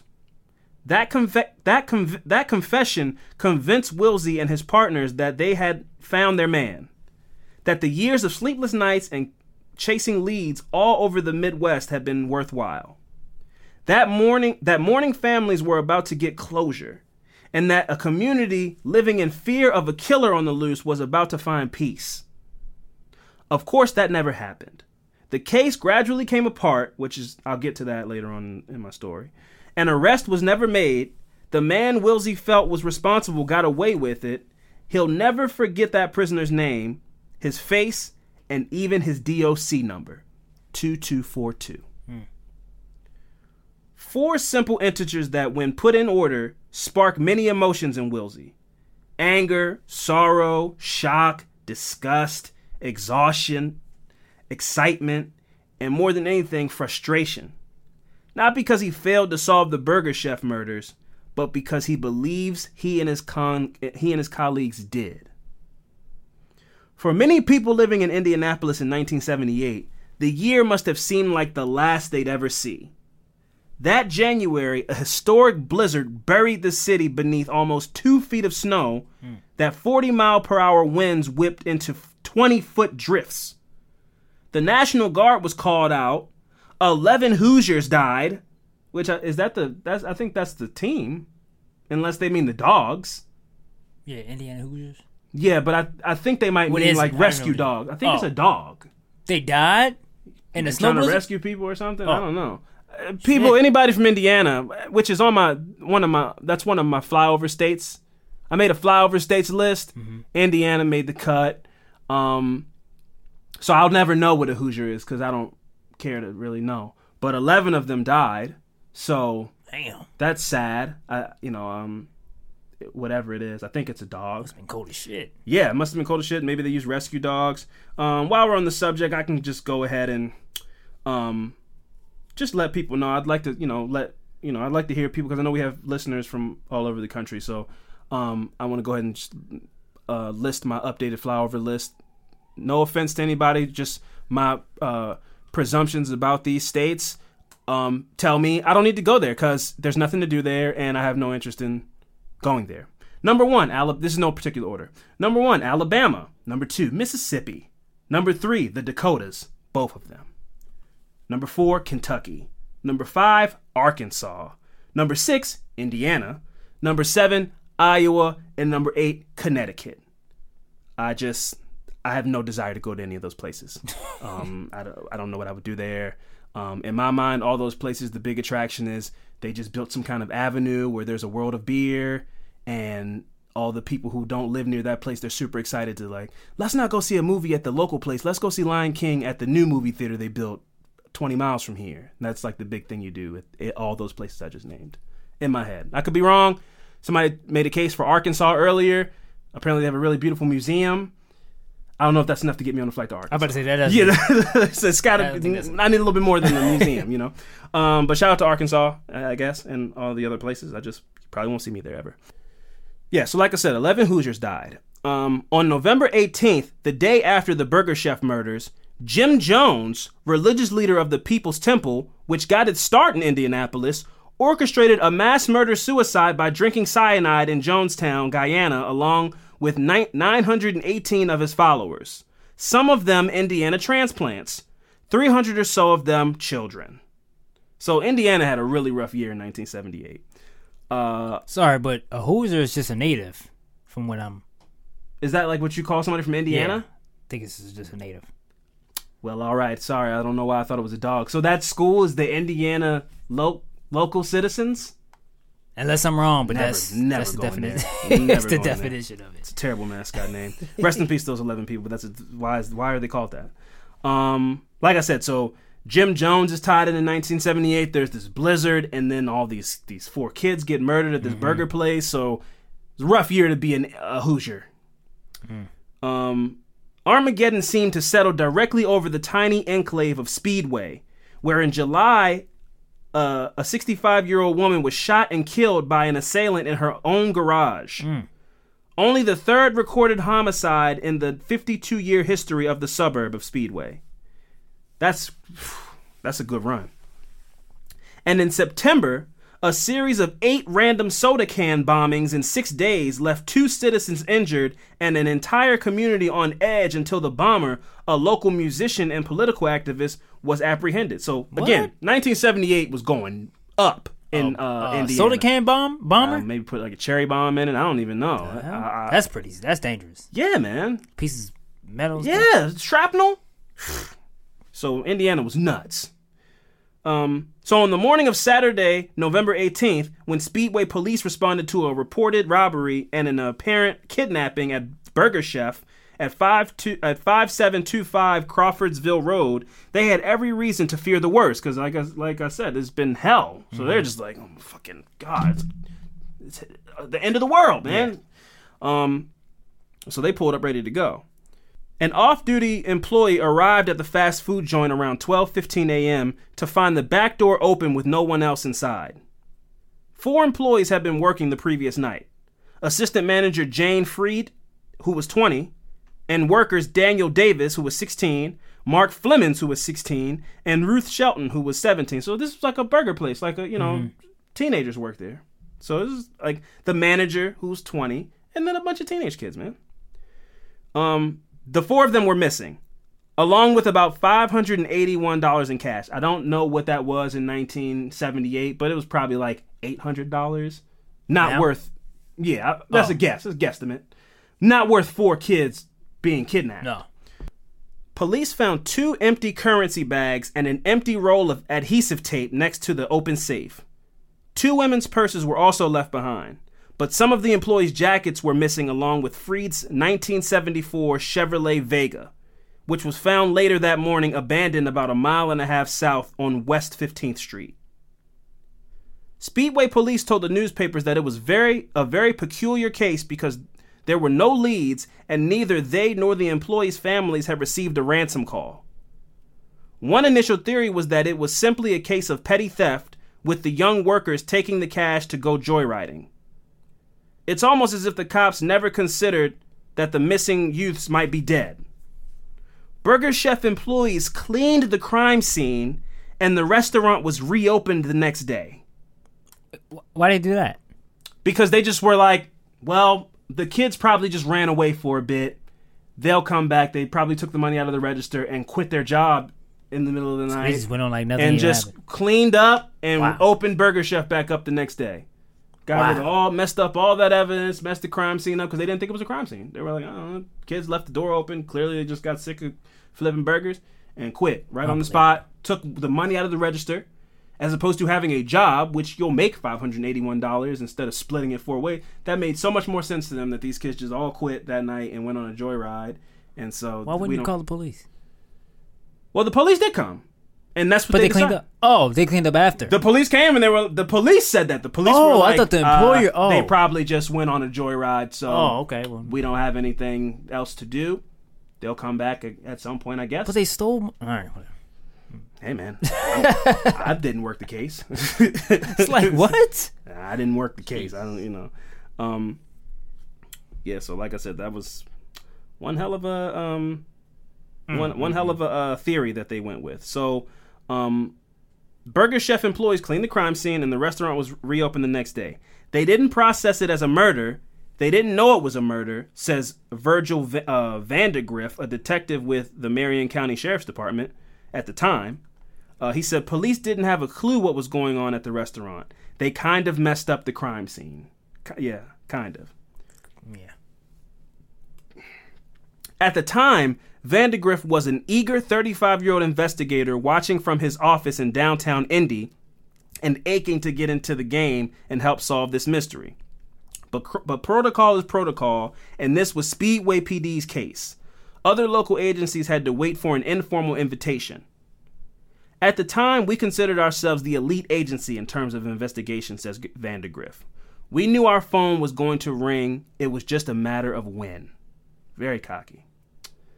The call came days later when residents stumbled across 2 bodies in a secluded patch of Johnson County woods, 2 miles west of the Center Grove High School and some 20 miles from the restaurant. Shelton and Davis were lying side by side, both executed in the back of the head with a .38 caliber gun. Are these are teenage kids, right? Yes. And they're white kids? 1 black kid, 3 white kids, yeah. I ain't no black people living in Indiana? Sparsely. It's like a peppercorn and a sea of salt. Oh, okay. My guess. I know Miss Pat lives in Indiana. Shout out to Miss Pat. She says there's not a lot of white people there. And not a lot of white people? I mean, not a lot of black people. Okay. Not a lot of black people there. It's like her and the dude who does the show with her. Yeah. And not a lot of, not from what I know. If you want to, now, Michael Jackson's from Gary. Maybe Gary's a little more on the black side, but I would wager that, Indiana as a whole state, not a ton of black people living in Indiana. That would be my guess. That's the stereotype, but I don't know. It's on my no-fly. I will never know either. I'm not going. So Freed was later found a few yards away as if she had been trying to flee when she was chased down and stabbed twice with a hunting knife. The weapon, its handle broke off and missing, was still lodged in her chest. I hate to hear that, man. Yeah, that's a lot of force, Yeah. Flemings, who had also apparently fled, had endured blunt force trauma to the head, which was later determined to have come from a bludgeoning with some sort of chain prior to death. And it said it was like they tried to get away. These 2. So one of them was, so the two of them were side by side, bullets in the back of the head. Okay. So maybe they lined them all up. This is, I guess, again, I'm guessing. Lined them all up Negan style, like Walking Dead. Bang, bang. And then, so you get 2 of them, and then the other 2 take off. So I would assume they ran off in different directions. I want to know. Either way, how many people one person can't catch 2 people. That's what I'm saying. How many people was there, and if they tried to run, how did they get caught? So it's like, well, I mean, they probably were in better shape, or they caught them. So, and they, I don't know if they all got killed, which is tragic, but the 2 of them were executed.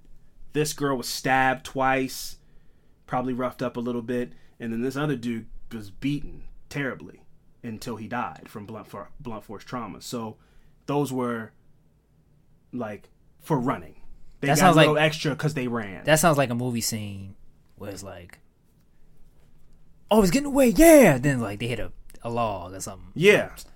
God damn. It's fight or flight, man. I mean, you're not gonna line me up and I'm not and first. Not the last? Yeah. Nah. I'm not just going. No. If it's 4 of us, I'm on the 2. I'm gone.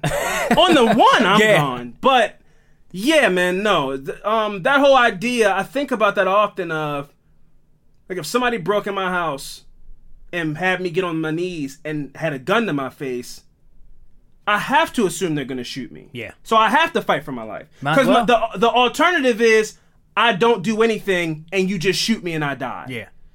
But so the alternative to that is maybe I can fight and you don't shoot me or you get scared and you run or the gun's fake. There's more possibilities if I fight for my life than if I just let you turn around, face the wall, and I get on my knees and just comply. So, yeah, you can't line me up, 4 of us, and I'm not the first one you shoot. It's going to be a long day for you. Because while we sitting there on my knees, I'm just going to be like pretending, whatever. I'm going to be tying my little bow on my shoe. Punch him in the dick. Pull a little what? Oh, that's not what you? No. No. I'm going to catch them off guard. You remember that scene of Superbad when the police had them on the ground and then Michael Cera just like got up and just, that's me. I'm going to run. And if that means getting shot in the back, I got to risk it. Maybe they don't have good I aim. thought you were talking about No, I'm saying I'm going to be sitting right there. I'm going to be tightening my laces. Boom. Make sure they don't come. You snatch those 2 bunnies. You ain't got time for that. You're not tightening your laces. I'm saying I'm be doing it discreetly. I'm doing it secretly, like an agent. How you gonna be on your knees and tighten your laces? Because you have your feet. You know how you like on your knees and then your feet kind of curl back behind you. How you gonna do that? I'm limber, bro. You wanna tie your shoe on not your tie knees? It, just secure it. I'm not. How are you gonna do that? I'm sorry. You got the bunny loops, and then you just you bend down. You're on your knees, and you snatch the 2 bunny loops, but you just keep your head up like you're not looking. You're on your knees. Snatch them, snug them. Bro, you're on your knees. Mm-hmm. How are you gonna tie your shoe on your knees? Look, man, don't try to poke holes in them. I'm just saying that you don't know my capabilities. How is that physically possible for you to tie your shoe on your knees? Because you don't know my physical Because you can. Look, man, either way, I'm running. That's the whole point. If I gotta take my shoes off, I'm running. Either way, I'm faster without shoes. Either way, my shoes are not going to be a hindrance to me running. I'm gonna make sure that that's not the problem. I'm getting up out of there. Punch him in the dick first, then you run. See, but you punch them in the dick, they just shoot you immediately. You gotta catch them off guard. I can still shoot you if you punch me in the dick. It's gonna hurt. Movies make that shit. I think Home Alone really made that into a thing where that's so debilitating. Yeah. I can still shoot you if you hit me in my nuts. It's gonna hurt, but Home Alone, if I was in Home Alone, if I was Jim Belushi in Home Alone, that kid would have been dead immediately. All them games and shit and stepping on glass and burning your hand and he punch you in the nuts and you scream real loud like an opera singer. No, man, I'm shooting that kid immediately. As soon as I see him, it was moments in that movie where they'd be like, I see him, and then they like freeze or start talking to him. Yeah, kid, I'm gonna shoot you now. And then some other contraption that he had gets him. Nah, man, you gotta shoot him immediately.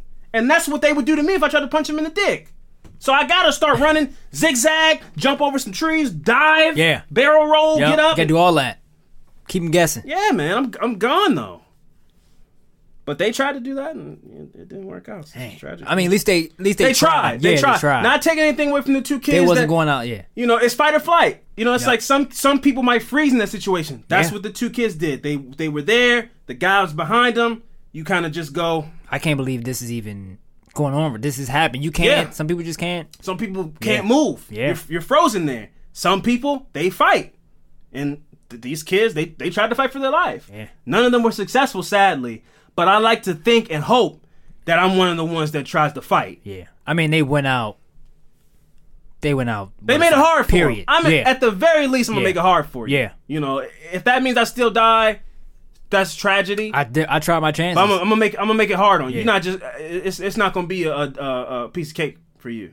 I can't. I got too many people that care about me and love me. Yeah. To not try to fight. So, and again, I'm not trying to take anything away from the 2 kids that were next to each other because they clearly didn't. They clearly just complied. Maybe they thought they were just trying to scare them or rob them, and they thought they would go away. That's scary. It's very scary. It's a tough situation to be in. So reports say that the young man who died from blunt force trauma, they say that he died choking on his own blood. All 4 were still wearing their brown and orange polyester uniforms, now soaked and caked with drying blood. The FBI, the Indiana State Police, the Indianapolis Police Department, and the Marion County Sheriff's Department were called in to assist. Vandegrift was brought in to help interview potential witnesses. But the 2 days following the crime were those most crucial to solving a major crime had already passed. That initial 48-hour window was almost immediately closed at the time that the police got involved because they had no clue what was going on at the restaurant, says Vandegrift. So, like, shout out the first 48, it's very accurate. That's what that whole premise of that show is. Yeah. This is the key. This is when witnesses are still in town. This is when evidence is still fresh. And they lost that because the cops were under the impression that the kids went on a joyride and just stole the money out of the register. I'm not trying to blame the cops, but they lost a lot of crucial time because they just chalked that up to crazy, wacky kids. Yeah.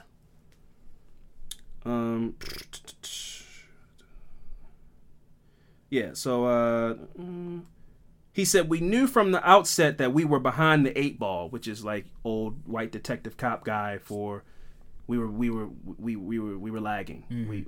We had to play some catch up. The situation in Speedway was particularly bleak. Since police had wiped the restaurant clean, there were no fingerprints, blood, or hair samples to be collected. There was no way to know whether a struggle had taken place. All that was left was the hope that someone somewhere might have seen or heard something that could offer the detectives a clue. They fucked up, man. They fucked up. They fucked up pretty good. Burger Chef, then a national fast food chain headquartered in Indy, with a presence akin to that of McDonald's or Hardee's, which later bought the company out, put up a $25,000 reward for any information leading to an arrest. Another anonymous donor offered $10,000. Hundreds of letters and phone calls flooded into the newspaper and police, of course, because once that money goes up, that's when the phone calls start coming. The psychics come out, and the dreams and all that. That's when that money goes up. People get interested. Vandegrift was one of a gaggle of cops chasing down those leads. Some people thought that the murders were connected to the shooting of the elderly Speedway woman in her garage, or perhaps to the bombings that had shaken the neighborhood just 2 months prior. The prevailing general theory among authorities was that this was some sort of robbery gone bad. One or more of the employees might have recognized one of the assailants or put up a fight, and the rest of the workers had to be eliminated. There was a rumor that at least one of the victims had been involved with drugs, possibly even selling marijuana out of the Burger Chef. Perhaps the dealer owed money and the supplier had come to collect. So these are some of the theories floating around. The most solid lead was a witness who had seen 2 men skulking around the railroad tracks that ran near the restaurant not long before the crime was thought to have been committed. Vandegrift interviewed the witness and put together sketches of 2 men, one bearded, the other clean-shaven, from which clay busts were eventually made. I didn't even know they did that. I would love to watch a documentary about. I feel like they don't do that anymore. Like the police sketch artist and apparently the clay artist who makes a fucking clay head. I'd like to see a documentary about how do you get that job? You get your art degree and you just apply for that job, and how often do you work? They do sketches though, right? They bring them in. It really is a thing where, if you're assaulted or whatever, they call John, and he comes down with his sketch pad and his little charcoal pencil. Yeah. So are his eyes almond, or would you say his lips were full or pouty? And how lucrative is that? I'd love to get the details on that job, because Sierra could do that. Probably part time. I don't think it's a lot of them. Not for sure about that. Yeah, man. I don't know. I don't see a lot ever since of America's people Most Wanted stopped coming on TV, I don't just see this person's wanted. It's believe he looks like this. I mean, as far as having that ability to do something like that, I don't think there's a lot of people out there that can do that. That can go, what? Has a what? Okay. Yeah. And then just... Well, as outside of... Well, I guess, no, I was going to say like a boardwalk, but that's you sitting there, and they draw you with a big head, and you're in a little car. Yeah. And it's like all cartoony. But yeah, just seeing what you're looking at. Creating a person and off of words, yeah. That's tough. Yeah, that's really tough. That's insane. Like his nose was thin and his eyes were wide apart. And that's him. And then you make it and it looks like crazy. him. That's a talent. Yeah, that's actually hard. Sierra's very talented. That I don't know if she could do that. Now I'm thinking about it, I'm like, yeah, you're basically just creating a person from visualizing the words of a person. So that's off crazy. A description. So yeah, that's really hard. You put me out there, they all gonna look alike. Oh, what? My police legs, sketches, arms, all my police sketches. All my police sketches would look like, like Doodle Men, or they'd have like I know how I started drawing like anime characters in like the 11th grade, so I know how to draw like buff arms. Oh, okay. So women, men, they would all have like buff arms and little shoulders and a cape. Yeah, I'm like, was he happy or sad? And then the little line. Yeah. Was he neutral? Do like a line across the? Yeah. Oh, I could never do that job. It would all of them would be bald. It would be crazy. Or they just have like a line of hair, like a squiggly to the left and a squiggly to the right. Yeah, a part down the middle hair. That's all I got. Hands be 2 lines at the end. Just cross it. Some B's for hands. So several persons of interest were linked to those individual aides, including one of whom Vandegrift tracked to a bar on the west side, where a man had reportedly been bragging about the murders. While off duty, Vandegrift went undercover and met the person who was bragging and started playing pool with him. The man all but confessed to Vandegrift, even snapping his cue to illustrate what he had done to one of the victims. But when police brought the suspect downtown, the man passed the polygraph test as he denied any involvement. There was no physical evidence, so police had to release him and move on. This is the guy that was bragging. Yeah. I don't understand what you get out of bragging about killing teenage kids. I don't know who's like, hears that at a pool hall and is like, yo, you're super cool. Yeah. But apparently he lied, you know? I can't remember the name of the documentary, but there's a whole documentary about a dude who confessed to killing a kid. He didn't do it. But the documentary, he goes out in the woods, he's like, I strangled him here, da-da-da-da-da. And then the whole documentary is deconstructing how he couldn't have done it. And so you go, what does he get out of this? Aside from, you can't say that. Like that. There's no way that dude was in the pool hall thinking, well, if I say this in here, someday they'll make a documentary about me being this murderer and then I'll be famous. I don't know what you get out of it. Like, what's your short-term plan? Because long-term, you can't be thinking about being in a movie or being infamous or something like that. Do you think, like, girls are going to want to have sex with you because you're like, oh, I murder kids, so. Once you do that, and then people start telling people, you too deep now. Now you got to keep telling it, then by that point, you probably start believing, like, shit, I might. Yeah, man. I did it now. I know I'm going movie tangents, but there's this movie, it's one of the last movies James Gandolfini did. He was in The Sopranos, and Tom Hardy he's in the Venom movies and a great actor. Mm-hmm. And the movie is about this like kind of slow bartender. It's such a good movie because it's slow. The last 15 minutes is all that matters. And spoiler alert. So if you haven't seen the movie, I don't know the name of the movie right now, but I'm gonna spoil it. The movie, the whole buildup is he's this slow bartender, and he gets this dog because he finds this puppy, and he meets this girl, and then there's this guy that lives in the neighborhood who's kind of like the neighborhood bully, mm-hmm. and he plays real tough, and he keeps picking at Tom Hardy. Mm-hmm. But the flip is, Tom Hardy, the bar he works at is a mob bar. So he serves the drinks or whatever, but they do the drops at his bar. For the gambling and the drug money, it all goes through his bar. So he is a bartender, but he's about that life. And this guy, who's the neighborhood bully, keeps going around the whole movie.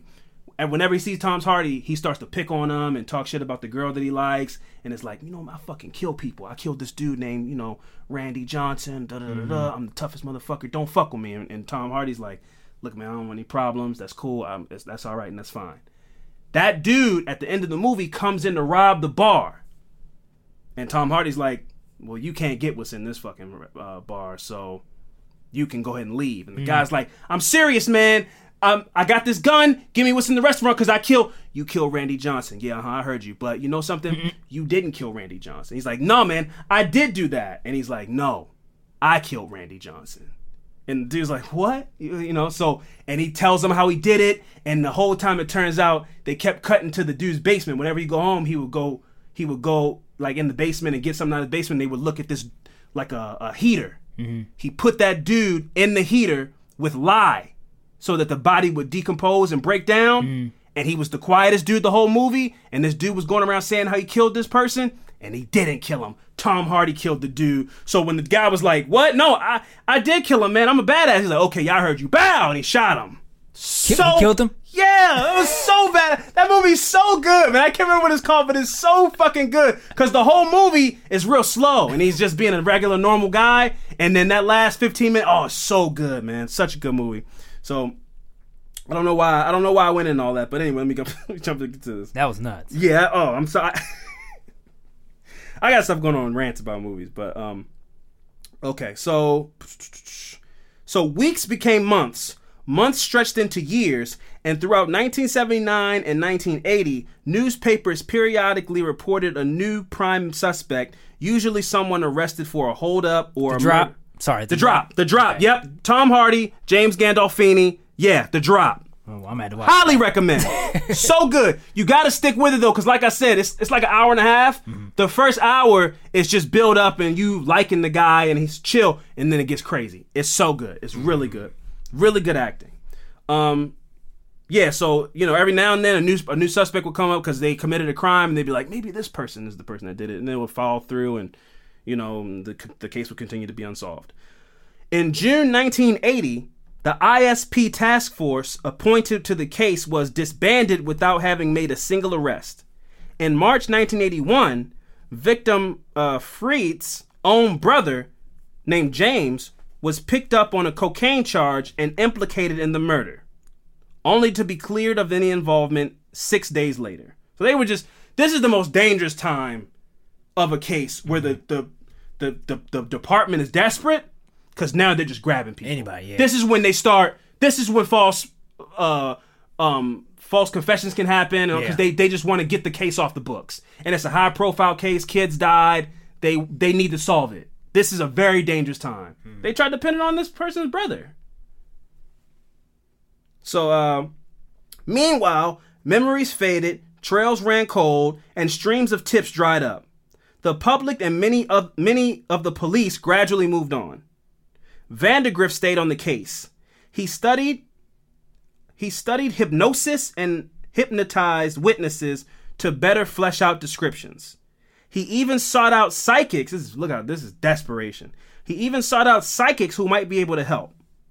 One woman in Ohio went through a stack of more than 100 mugshots that Vandergrift handed to her. He handed them to her upside down, and picked out people she felt might be involved. Upside down? Yeah, I guess. What is it?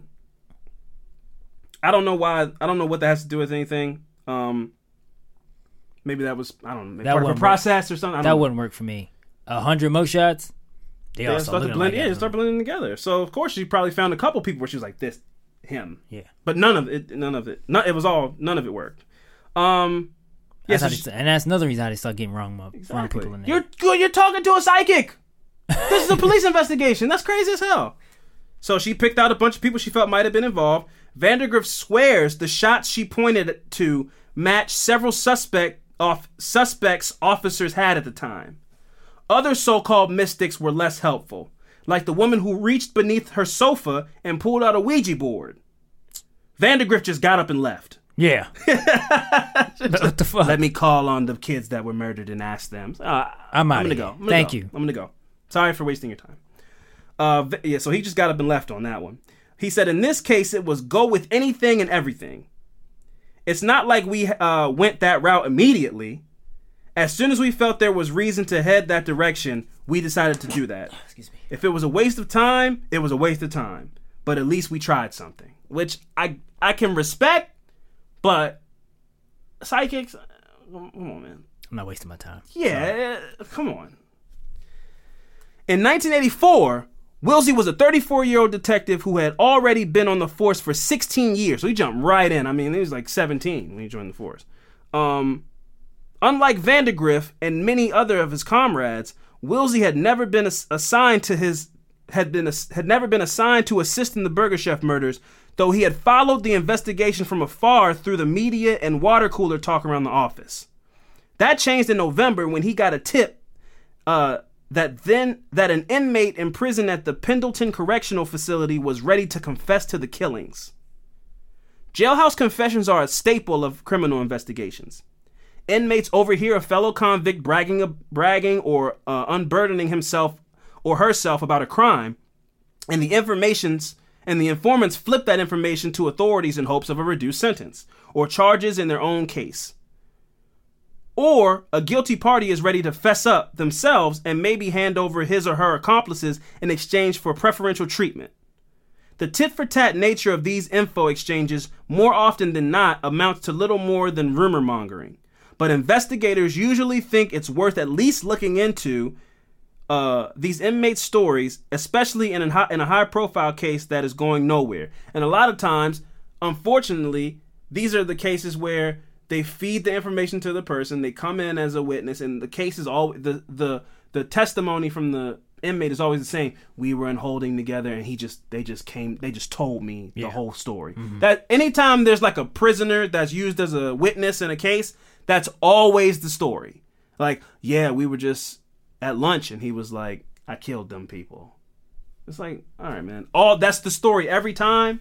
I find that hard to believe. And it's like the police, of course, they go, yeah, no, we did not coerce this person into doing this, but then it just turns out that they got out 7 years earlier than they were supposed to after the whole trial was over that they participated in. Now their 12-year sentence got dropped to 3. Yeah, I would.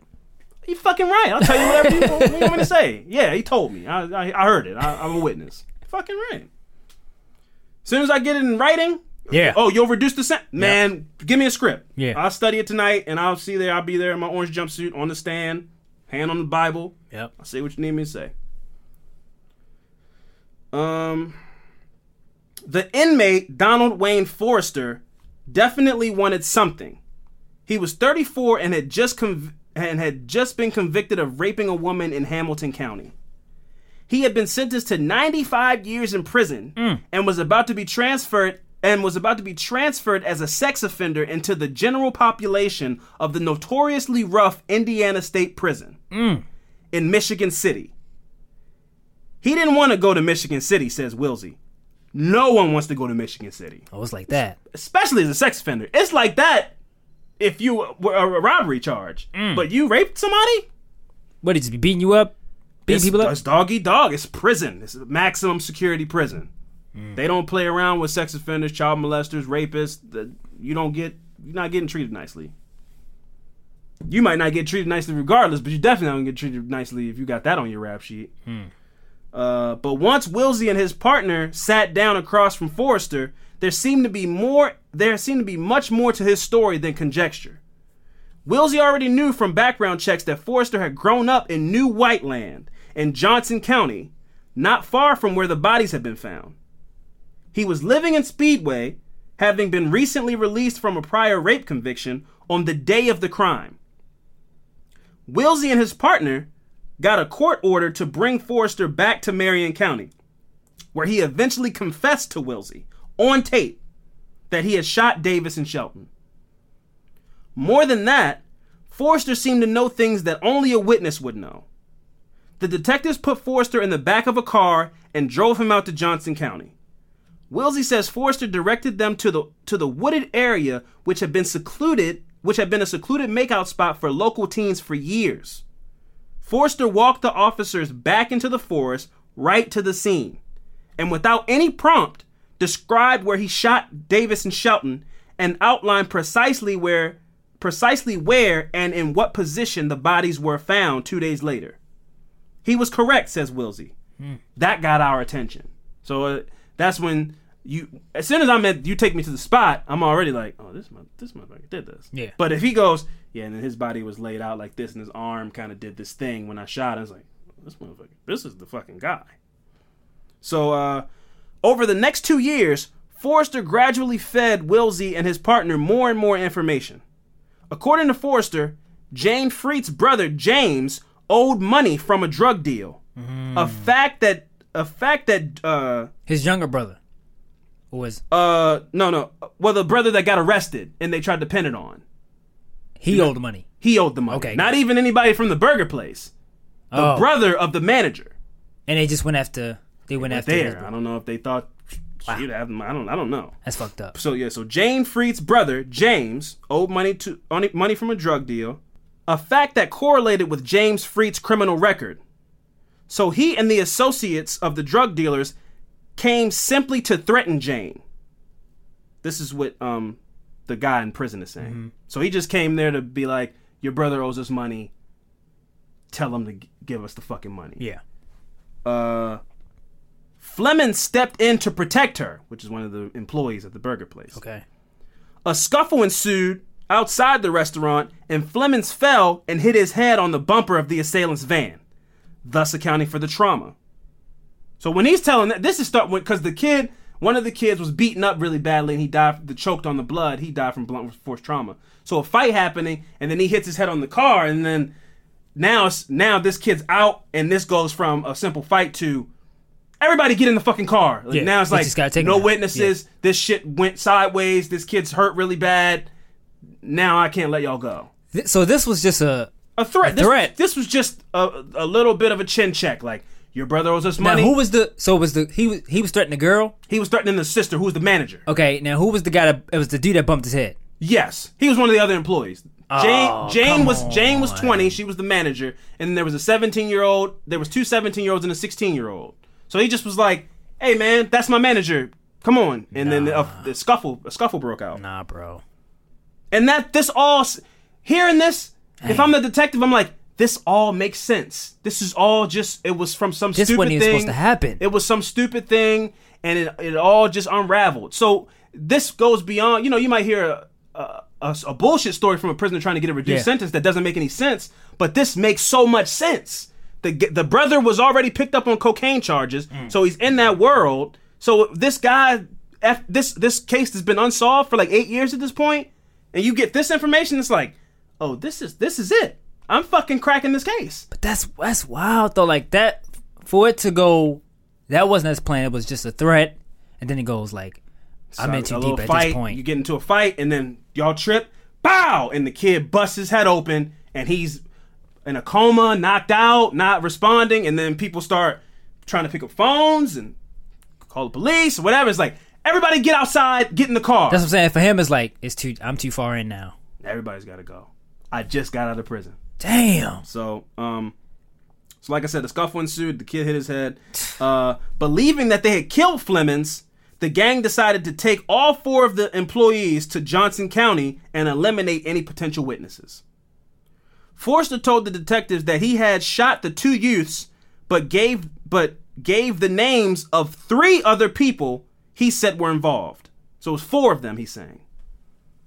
Forster knew about the broken handle on the hunting knife found in Jane Freet, a detail not yet widely publicized.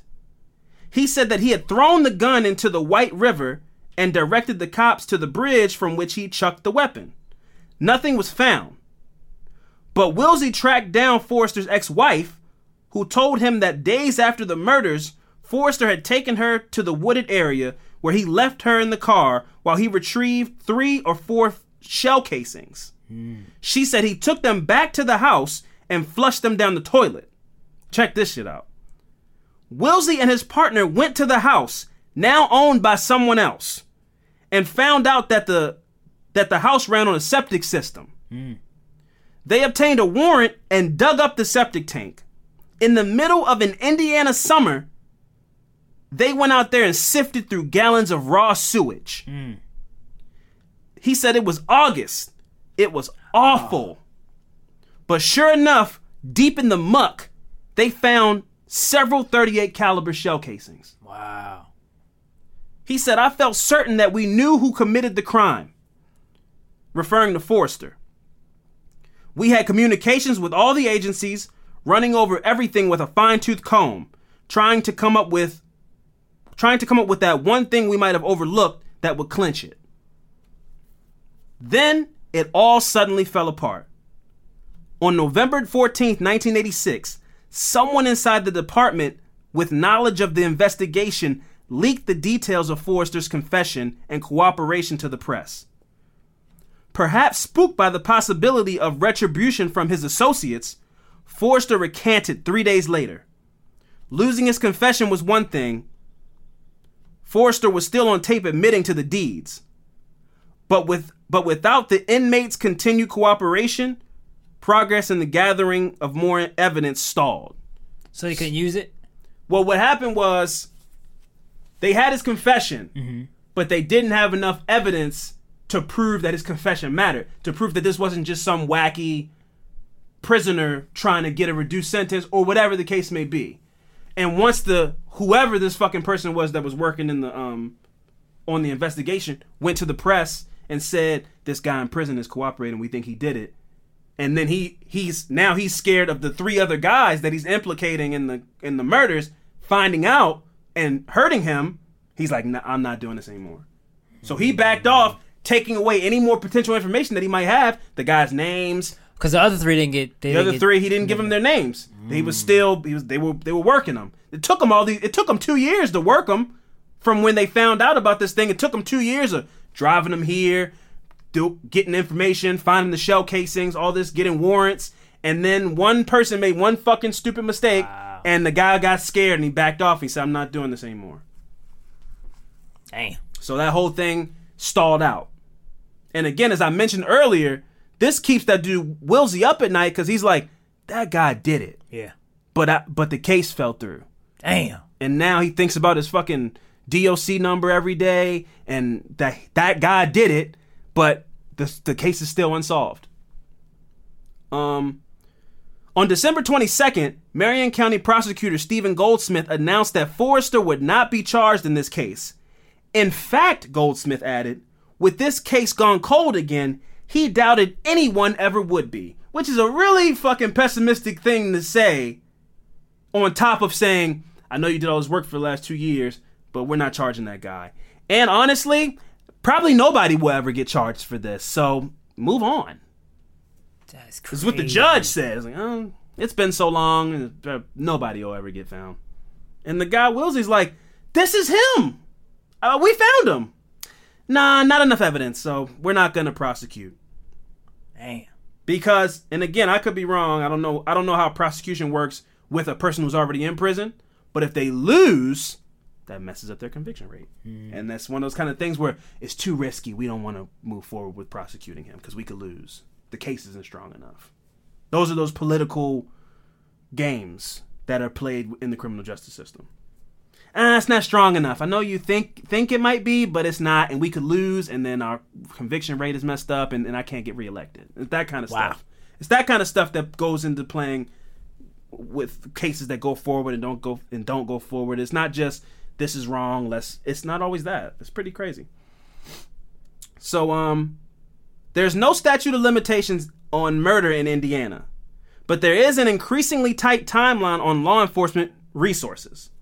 Crime rates go up and down, but the case files that stream across detectives' desks and nowadays computer desktops are always steady. Plus, with a 50% arrest rate for major crimes, there's always a backlog of newly cold cases. For years, the Indiana State Police had a cold case unit dedicated to unsolved major crimes, like the Burger Chef murders. But due to budgetary constraints, that was disbanded. Those dusty folders were now to be pursued by cops solely in their spare time. So basically, the police departments all around this country, as far as cold cases and just cases in general, they're overworked. There's not enough hours in a week. There's not enough people to get to all these cases. So they just keep getting pushed further and further under that stack. It's like there's 50 more murders to solve. We can't worry about Burger Chef. That was 40 years ago. And then there's no cold case department anymore because of budgetary issues. So there's no department that can just focus on that. Right. It's like the cold cases get mixed in with the current cases. And so they get put in the bottom of the stack and they never get solved. So after the Forrester lead fell through in 1986, Wilsey was eventually taken off the case. He and his partner were tasked with packing up their Burger Chef investigation, which had occupied an entire room in the jail building. They took down the wall of mugshots of suspects and people of interest, emptied the file cabinets of paperwork, audio tapes, and videotapes, and stuffed them into 2 massive boxes to be shipped to storage. In September, Spurred by yet another reporter's call, Wilsey got curious about those case files. ISP maintains the voluminous mothership of reports and interviews in their cold case files, but the Marion County Sheriff's Department stores their own copies. Wilsey called over to the records division, and much to his surprise, after 3 decades and a couple of moves, the boxes were still there, dusty, sitting in an off-site storage facility. 2 years of this dude's life, that in a case that he believes he solved. So he found it. It's still everything he packed away 40 years ago, or 30, 40 years ago. He found it in 2019, and and I would say, what's the word? Reminisced, but it's not fondly. It's like angry. Yeah, he thinks he solved it, and it's still unsolved technically. Wilsey went over there and removed the lids from the old dented boxes. There, at his hands, were the yellowing remnants of years of his life. Of course, among those folders was a hefty file on one Donald Wayne Forrester. The one-time suspect died in prison from cancer in 2006. But the man, his confession, and the number that was stenciled on his prison jumpsuit will live as long as Wilsey is alive. So that was the end of my story. That was the Burger Chef murders. I'm going to go get a fucking lottery ticket, 2242. I'm going to be playing that. I don't even play the lottery, but I'm getting me a 2242 ticket. And, yeah, man. So, I'm pretty sure that guy did it. Yeah. But the case fell through, and they were never able to close that case. But that was the Burger Chef murders. Technically still an unsolved cold case murder. 4 kids. Wow. From what sounds like, if we believe what that guy said, a little roughing up gone bad. It's just supposed to be a little bit of a showing of muscle and scare tactic, and shit went sideways, and 4 kids ended up dead. So super fucked up. Wouldn't be me. In what situation? If I was the guy that go, hey man, this is. Oh, you would have just let her get harassed? Every guy wants to be the man who's like, hey man, don't do that. And I'm not that if it's not my own. Sorry, I'm just sorry. What about your manager? What if it was the postmaster general? Oh, okay. Well, say no more. Frank gave me a look like, what are you, stupid? I'm sorry. I thought that was like your president. Like, that's like... I have a family to go home to. I'll be looking over. Somebody pressed the postmaster general outside of your branch, the branch? Post station? I don't know what you call it. And he's like, hey, man, your sister better call me. You wouldn't be like, hey, man, look, we're at work. No? You're not taking the AirPod out of nothing. Like, no, I got something. I got a route to get to. Yeah. Nah, that's not my problem, man. Understandable, man. Yeah, I guess. I don't know, man. That's a tough one. That's a tough one. A woman getting pressed up on by some kind of... I don't know he's a rapist, but I'm sure he looks sketchy. And some dude throwing his weight around on a woman. If he's not physically harming her. I don't know if we're gonna fight, but I might go. You might. It's some little phrases you throw out to go. Hey man, I see what's happening. I don't want any confrontation, but like I see you, so like don't. It's like, hey man, we're just trying to work. That's not a challenge. That's not a call to you fight me. But it's like, hey man, I see what you're doing, and can you stop doing it because we got stuff to do. I think it would be somebody else before me to do that before I even thought about to take that action. That's one of those kind of things. Like I feel like I don't think that I'm like a coward. And depending on the situation, like if I'm on a train and somebody gets on the main, they're like, man, I'll fuck up everybody on here. I'm a term of value. He wasn't talking to me. So this dude is crazy, so I'm a term of value. And I'm getting off at the next and I wait for the next job. I like to think that I have like some kind of quote unquote manhood or some kind of toxic masculinity in me that would go like pfft. Nope. Or something, but if his neck is thick like a pit bull, and he's got delts and he got a do-rag is on him, I'll sit there. I'm not dealing with anybody that looks like they ain't got nothing to lose. No, that's a good point. Nah, that's a good point. anybody who gets on a public transportation with that many people on the thing is like, man, I'll fuck anybody up. Yeah, look at me. You don't got anything to. Who look at me Next person first? look at me, I'm knocking them out. Get on Twitter. There's no service on the train. Oh yeah. Ooh, this is my style. Donald Trump. Oh, that's crazy. Boom. I'm getting off. Yeah. Off quickly. Nah, man. Oh man, that's nuts. Okay, so so that was my affirmative murder, friend. You've probably been pretty distracted, busy, big news in your life. Yeah. No. Well, you told me Chance the Rapper album. You got any as far as suggestions? I know you. Oh no, I don't have any suggestions. No. But Chance the Rapper, if you want to go, if they like that type of music, go check them out. Yeah, it's a great album. I like it. So talk to me about that. Yeah. You got anything? I've been watching Handmaid's Tale for a few years now. I think I'm gonna have to stop watching the show. I'm not sure. Why is that? Because it's just too bleak. There's no, you know how you watch a show and the main characters might just keep getting beat down, but you're like, the next episode it's gonna flip. They're gonna revolt or stab one of the people or something to where you're like, yeah. They couldn't take anymore. Did he end the episodes on like a cliffhanger or? Kinda. Every episode, the main girl goes, next week, I'm gonna turn this whole thing on its head. I'm gonna fuck them up. And then the next week comes and they like beat her up and whatever plan she had fails and it's just sadness again and they never win. And you just watch a bunch of women get beat up and hung and oh, it's terrible. And there's never any get back. You know what I mean? I don't watch that then. Yeah, it's always, every episode you end, it's like, damn.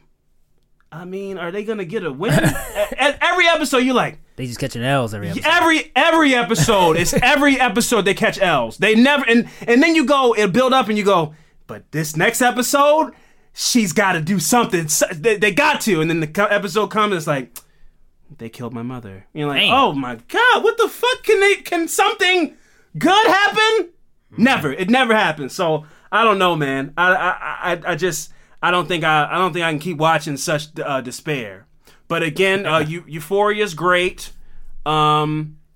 Music wise, of Monsters and Men. If anybody listens to of Monsters and Men, they got a new album that came out this week. It's a little more up tempo. I like that a lot. And I've been listening to only this one song by this girl Flo Milli. It's Flomili. Is that the one you was playing earlier? Yeah, okay. It's a very fun summer song. It's kind of on that ratchet Cardi B kind of vibe. It's a fun summer song if you like rap music. And other than that, that's all I got. Episode 90, 10 more to 100. 3-year anniversary coming up soon. Wow. It's been a great run, man. This is very fun. I enjoyed doing this fast, with you, man. Yeah, man, it's crazy. You put these mics on. I feel like every episode we get a little better. We get a little smoother. Whenever I get a message from anybody saying, man, I love this podcast.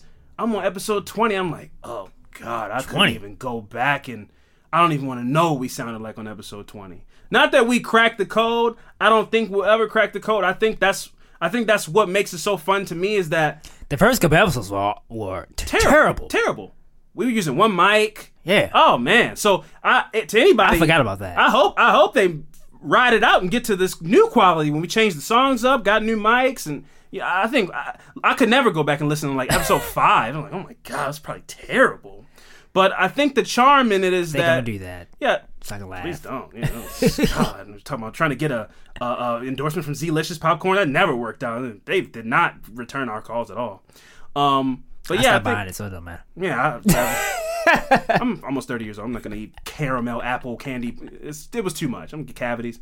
I think part of the charm of what we do is that it is imperfect, and we're not trying to be experts or anything like that. So again, I always try to make sure to tell people, it's in the description, this is an amateur true crime podcast. It's a conversational, and I think that's what makes it charming, man. That's why I enjoy it so much, is that we're not trying to win a Nobel Prize and go and solve any of these cases and go down to Georgia and like interview people. I respect the podcasts that do that type of stuff. Yeah, but that's not what we do, man. We enjoy true crime. We enjoy talking about true crime, but we enjoy doing it in a casual fashion. Come with some iced lattes and just kind of chop it up and get fucking blown away by crazy stories.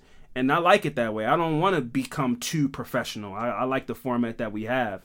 So I appreciate everybody that's been listening. And again, we're not at 100 episodes and we're not at 3-year anniversary yet, but I felt like a need to just kind of say appreciation to anybody that listens. And it's been a hell of a ride, and we hope to keep the ride going for as long as possible. So got anything else you want to add, friend? Congratulations again, of course. Thank you. Nah, man, just hope everybody stick it out with us. And I enjoy doing this every weekend and whenever we can do it. For sure. I just like the fact that I get to educate myself definitely weekly. Yeah. It gives me a chance to read about something that I can learn from. For sure. Just have a reason of doing things. So For sure. But I appreciate everybody listening to us every week, though. I really do. Definitely much appreciate everybody. Make sure when you hear this, give your love to Fran. Congratulations to Fran again, bouncing baby boy. But Sophia came first. Yeah. And that just is the way that it is. But as soon as that kid is not on his knees crawling around, we getting these drills going. We can get the Fisher-Price goal, set the cones up, have him doing baby suicides, and get him right. Until he goes, I don't want to play ball anymore, but other than that... Yeah. We're not going to force him. Yeah. No. Only pure passion, Yeah. Only if he has the desire. Yeah. But if he wants to, play soccer or baseball or something like that. I can't help him there. Support, but I don't know how to swing a bat. Nope. My baseball team in high school went 0-16. So you thought you were doing something. So I was on varsity as a 10th grader. All right, man. I don't think we have time to go there. Well, I'm just saying. I already shit on the team. You didn't have to add that. That was unnecessary. All right. I was on varsity though. Okay, man. Hey. Don't get me fired up, man. Okay, let it go. This has been another episode of Affirmative Murder. I've been Alvin Williams, joined as always by my partner in true crime, Franco Evans. We'll see you guys next week. Deuces.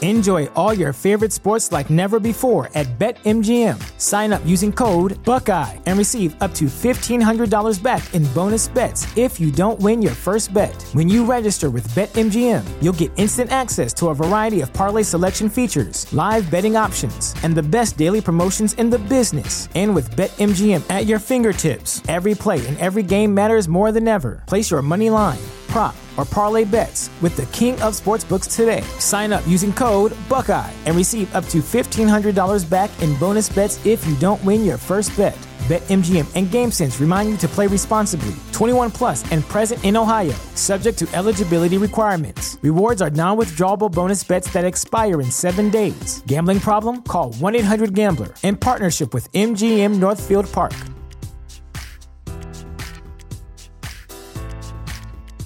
Did you know that most vitamin D3 supplements come from sheep's wool? I'm Kat, founder of Ritual. We're making traceability the new standard for the supplement industry. When I was pregnant, I couldn't find a multivitamin I could trust, so I created my own.